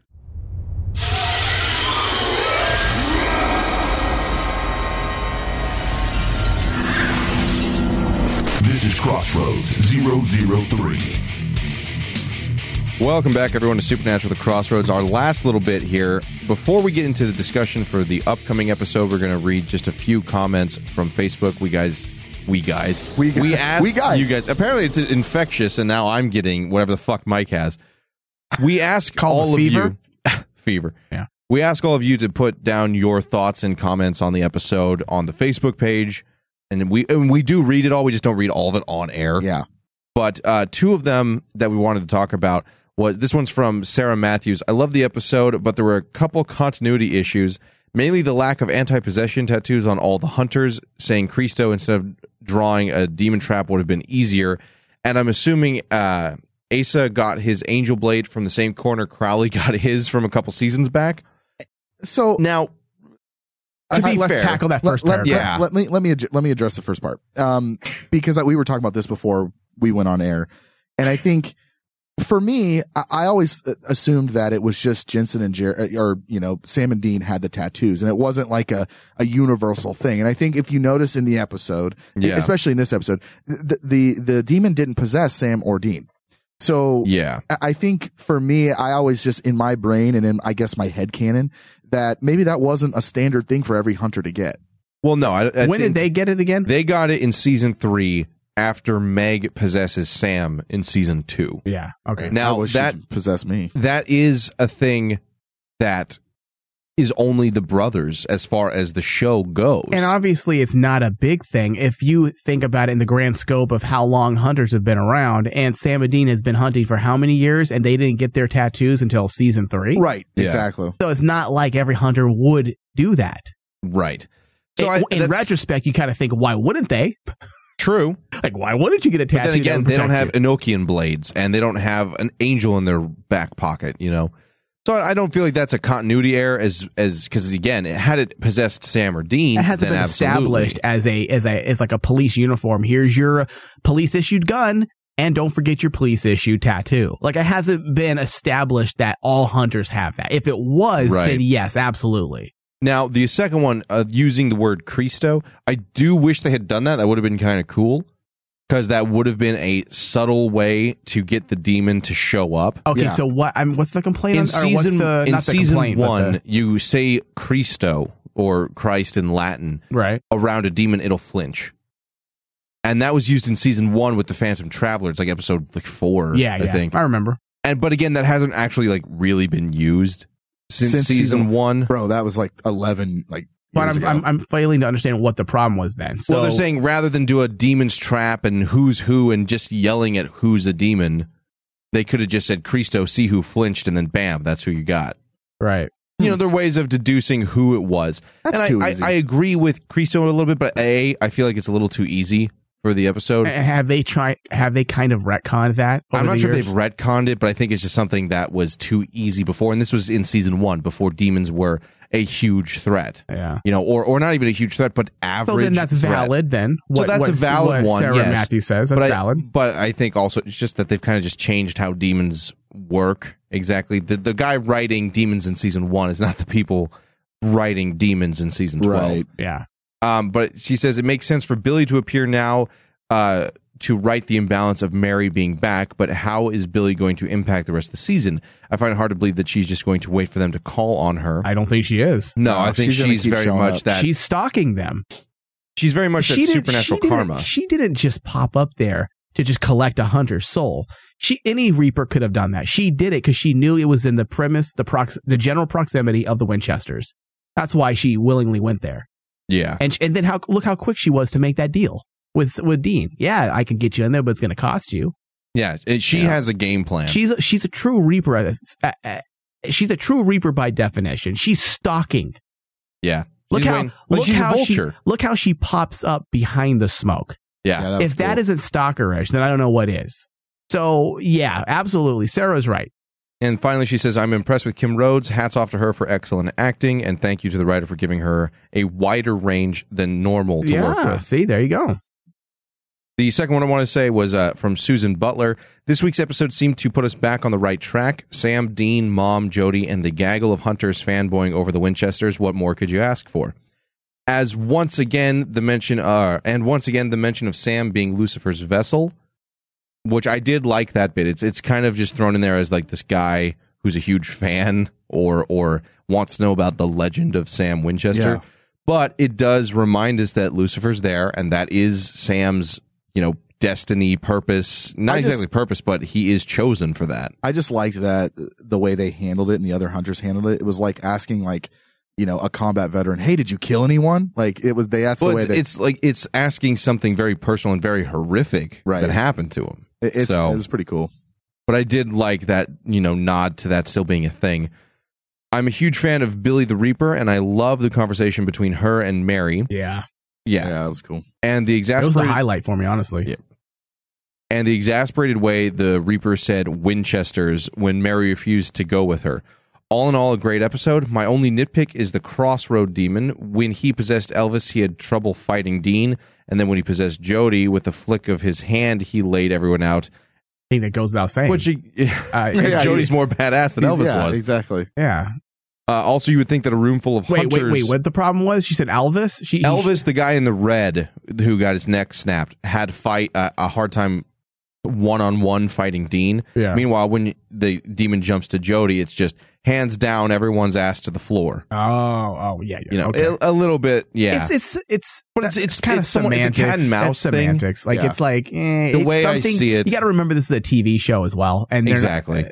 they're trying to entertain. They're It's not- also demons are like cats. They're not going to want to just kill the mouse because then you have nothing to play with. Yeah. You know? So much like your penis. You're going to kill your penis? I do every night. You beat it. Yep. It beat it to death. He calls the police on himself. It's domestic violence. I beat myself. So, and then her last little bit is about thinking that hunters would be more prepared with the same kind of anti-possession tattoos or carrying holy water or a devil's trap at the entrance of your home. But then again, that's something Bobby did because Bobby was better than everybody. Just saying. Yeah. He was prepared. You know he was what? like their FBI headquarters central. There's a reason. It's so hard. We're on season 12, and you're always going to have that thing like, well, why didn't they do that? Because that's exactly what you got to remember. We're in the comforts of our home. We're not in the thick of it. So we're like, yeah, I would have done this. How many times have you gone through an experience and had nothing to say to somebody in response, but then when you're home showering, you're like, fuck, I should have said A, B, C, D, all these responses. EFG. You always come up with something HIJ. that you should have done when the stress is not on. Yeah. So, Christina Johansson says, I don't get why they couldn't just hand over Bucky to the authorities. Jody's a sheriff. She could just say she was at a party and one of the party goers confessed to accidentally killing his friend and covering up the murder. So I'm assuming that she wanted him to pay for what he did to Asa. yeah. I mean, they did kind of let him get off, right? I mean, They kinda did, his but I think- punishment was what? Like he was going to be marked? he would be like exiled from the community. But Yeah. I think in some ways it's kind of fair because one, they've killed a ton of people. They have a dead body in their house. Are they really going to want to go to the cops and explain all this? Oh, Or it was a demon. It was a demon. Or do you exile this That works. guy from this small community he's a part of when he's already a loner? That sounds like stupid criminals you see on like cops. Like, so you're telling me this guy killed this guy, he's alive, but this one here was killed by a demon? Yeah. All right, Yeah, sir, right. can you turn around? I need to put these handcuffs on you. I have to go to jail. Yeah. I do think, though, that that's a nicer, easier way to wrap that up. But Yeah, it felt fitting. Like they kind of well, now he's completely alone. Yeah, and it's just Hunter's life is already lonely, and now when Yeah. you're exiled from that community, you're a leper. because I did, to be honest with you, I did think the same thing for a moment as what Christina said here. Like, oh, Jody's a cop, just arrest his ass. But then I was like, you know what? This is kind of the Hunter way, right? You take care of your own and you deal with it on your own. Like Well- you don't just, you know what I mean? Like you take Yeah. care of it. You deal with it yourself. You're a brotherhood in a sense, and you take care It's of it like on the your mob. own. You're not going to go tell the cops. You're going to deal with it your own way. Right. You don't call the police when a werewolf's attacking. You take care of it. So vice versa. We're going to take care of this the Hunter way. Scrap Tyler also says that, however, they were in Canada and Jody's a U.S. cop. Jurisdiction issue. Jurisdiction. But yeah, I think it's just not necessary. Citizen's arrest? Citizen's arrest. Does that work in Canada? It doesn't work here. Nothing works here. Oh, God. So moving on, guys, to the discussion of the upcoming episode 7, the second to last one before the midseason finale, which sucks already. Yep. Dude, that 8 episodes. God damn it. And it's not the first time they've been that kind of short. I think the last 2 seasons were 9, but it still sucks. Only one episode. Yeah. But it is. But that's one more week that, you stem off the tide of boredom. Yeah. And having to deal with Jeez. family. Wow. See the way he says that? Sounds like he's about to kill himself. You don't know what Do you my want work to have a week's been. conversation with Billy? I need Jesus, yeah. We need to have, yeah. You Thomas, call Lisa in and let fucking... me end your suffering. you entitled little biatch. You don't know, man. You weren't there. Oh, my God. All right. So this episode's called Rock Never Dies. And so Lucifer realizes that as rock star Vince Vicente, he can get his fans to do whatever he wants. Thrilled with his power, Lucifer arranges to play a secret VIP concert in order to kill all of them. Sam, that's awesome. Why does that sound awesome? In a petty move of anger. Sam, Dean, and Castiel enter the underbelly of the music industry to try to stop him. Eduardo Sanchez directed the episode, and it was written by Robert Behrens. Lucifer arranges to play a secret VIP concert in order to kill all of them. Dude, that's so awesome. It's so childish. It fits Lucifer. I don't know why that was funny, but it was. Oh my God. I'm excited for this one. I liked Rick Springfield's performance as Lucifer in the last time we saw him. Look at Negative Nancy over there. I know. Starting over a new leaf. Wow. That doesn't mean I like him better. It just means I like him. Yeah. And I've wanted to see more of Lucifer since he's been banished to the ocean. I want to know how he fixed that. Because he was like decayed. If he looks like Davy Jones. Yeah, that would be awesome. He's got tentacles. Decayed and he's got an octopus stuck to his head. I think he can only come to the shore at certain times of the year. Yeah, well, I think that was the spell that Rowena put on him. It was once every 364 days. And if he comes earlier, he has to have a bucket of water to stand in. There you go. Right. Well, if he comes earlier, then he can't go again later. You know what I He mean? needs to wait 20 minutes. Or flick it himself a little bit. Flick it? Jesus. Yeah. Anyway. It works in a pinch. Anyway, we haven't seen Lucifer since he's been banished. His vessel was turning into a corpse. So I want to know how he fixed that. Because that is something they've been very particular about explaining away those things. Yeah. So I'm interested in that. I wonder why he wants to kill everyone. I first think some kind of it has to be like a ritual. Dark ritual. Spell, blood is necessary to keep the vessel or to gain his power back. Oh, dude, you know how dark that would be? That'd be good, I hope he kills him. I hope he does. Bad? Does that sound bad? No, because he killed an entire town to bring death back. Yeah. I want him to be Lucifer and kill some motherfuckers. Cool. I don't want to sound like I'm bloodthirsty, but that would be so good to bring back the old Lucifer. And that would be dark. Jesus. I mean, I remember when Azazel killed the whole nunnery just to talk to Lucifer. Are you talking about killing nuns? Come on. Do you remember that? Season 5, Lucifer, Azazel. Oh, Jesus your mic's God. off. Your mic is off. Jesus. In season 5, Azazel kills a whole group of nuns in a church just so he can talk to Lucifer for a moment. I want him to pull something like that here and actually execute it. Yeah. I think that would be dark. I think that'd be what we need to make Lucifer feel like the true villain, even beyond the Men of Letters this season. Yeah, I agree. So I'm excited for it. And Robert Barons is writing, so, you know. Well, yeah, it's Robert Barons. He's always it'll be good. a strong performance. It'll be a good. Yeah, I'm looking forward to it. Now, also, during our last show, we were tweeted some information that I didn't get too far to after we ended the show, but apparently Robert Singer, I think it was Robert Singer, said, correct me if I'm wrong, listeners, that Mark Pellegrino is coming back this year. Yep. I am so excited. So I hope, look at it. Dude, I'm Thomas has bouncing a in my boner chair, right dude. now, dude. I just lifted the desk. His flaps. Oh, God. The way you describe things. That's so gross. Anyways, so we have that for you Mark Pellegrino fans out there. Magic, dude. He's fucking the devil. Come on. Yeah. Do whatever he wants. Now, I'm hoping it's not like in like a Castiel thing where it's in his head. Or it's in like the I hope cage. it's more of an actual vessel. It would be interesting to see actually Nick, right? The vessel come back. Yeah, that'd be cool. I would like that. I think that would. What if it's just a flashback, Thomas? It still counts. Yeah. You know, I'd still be happy with it. I just like bringing his persona. What if it's a shot of the vessel just being destroyed and never? I would cry, but at least they showed it happening. What if it's just a shot of him in a casket dead? Hi, I'm the vessel of Lucifer. Like it's just some kind of PSA. Oh, that'd be Don't terrible. say yes. What? It makes no sense. Say yes. Well, that's time to wrap up the show then, pretty much, isn't it? Yeah, I think we've gone off the rails. So, guys, with that, we want to thank you for taking the time to listen to us either live or on demand. Make sure to check out the Facebook page. Check out rainmandigital.com to check out previous episodes, written pieces, the store, the fan fiction contest, all kinds of other stuff, all kinds of good things happening, as well as check us out on Twitter. Crossroads SPN, Bold Irishman, the Ryan Denton. Mike, you had one thing you wanted to add? for you Kripke fans out there who love Kripke, make sure you're watching Timeless. Okay, if you're one of those people who just watch the pilot and you're like, it's okay, but it's not worth the entire watch.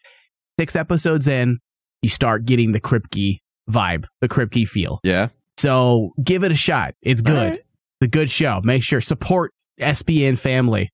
There we go. That's it. All right, guys, thank you for taking the time to listen to us, and we will see you all next week. You little maggot. You are no longer a part of this story. Hey, ass butt.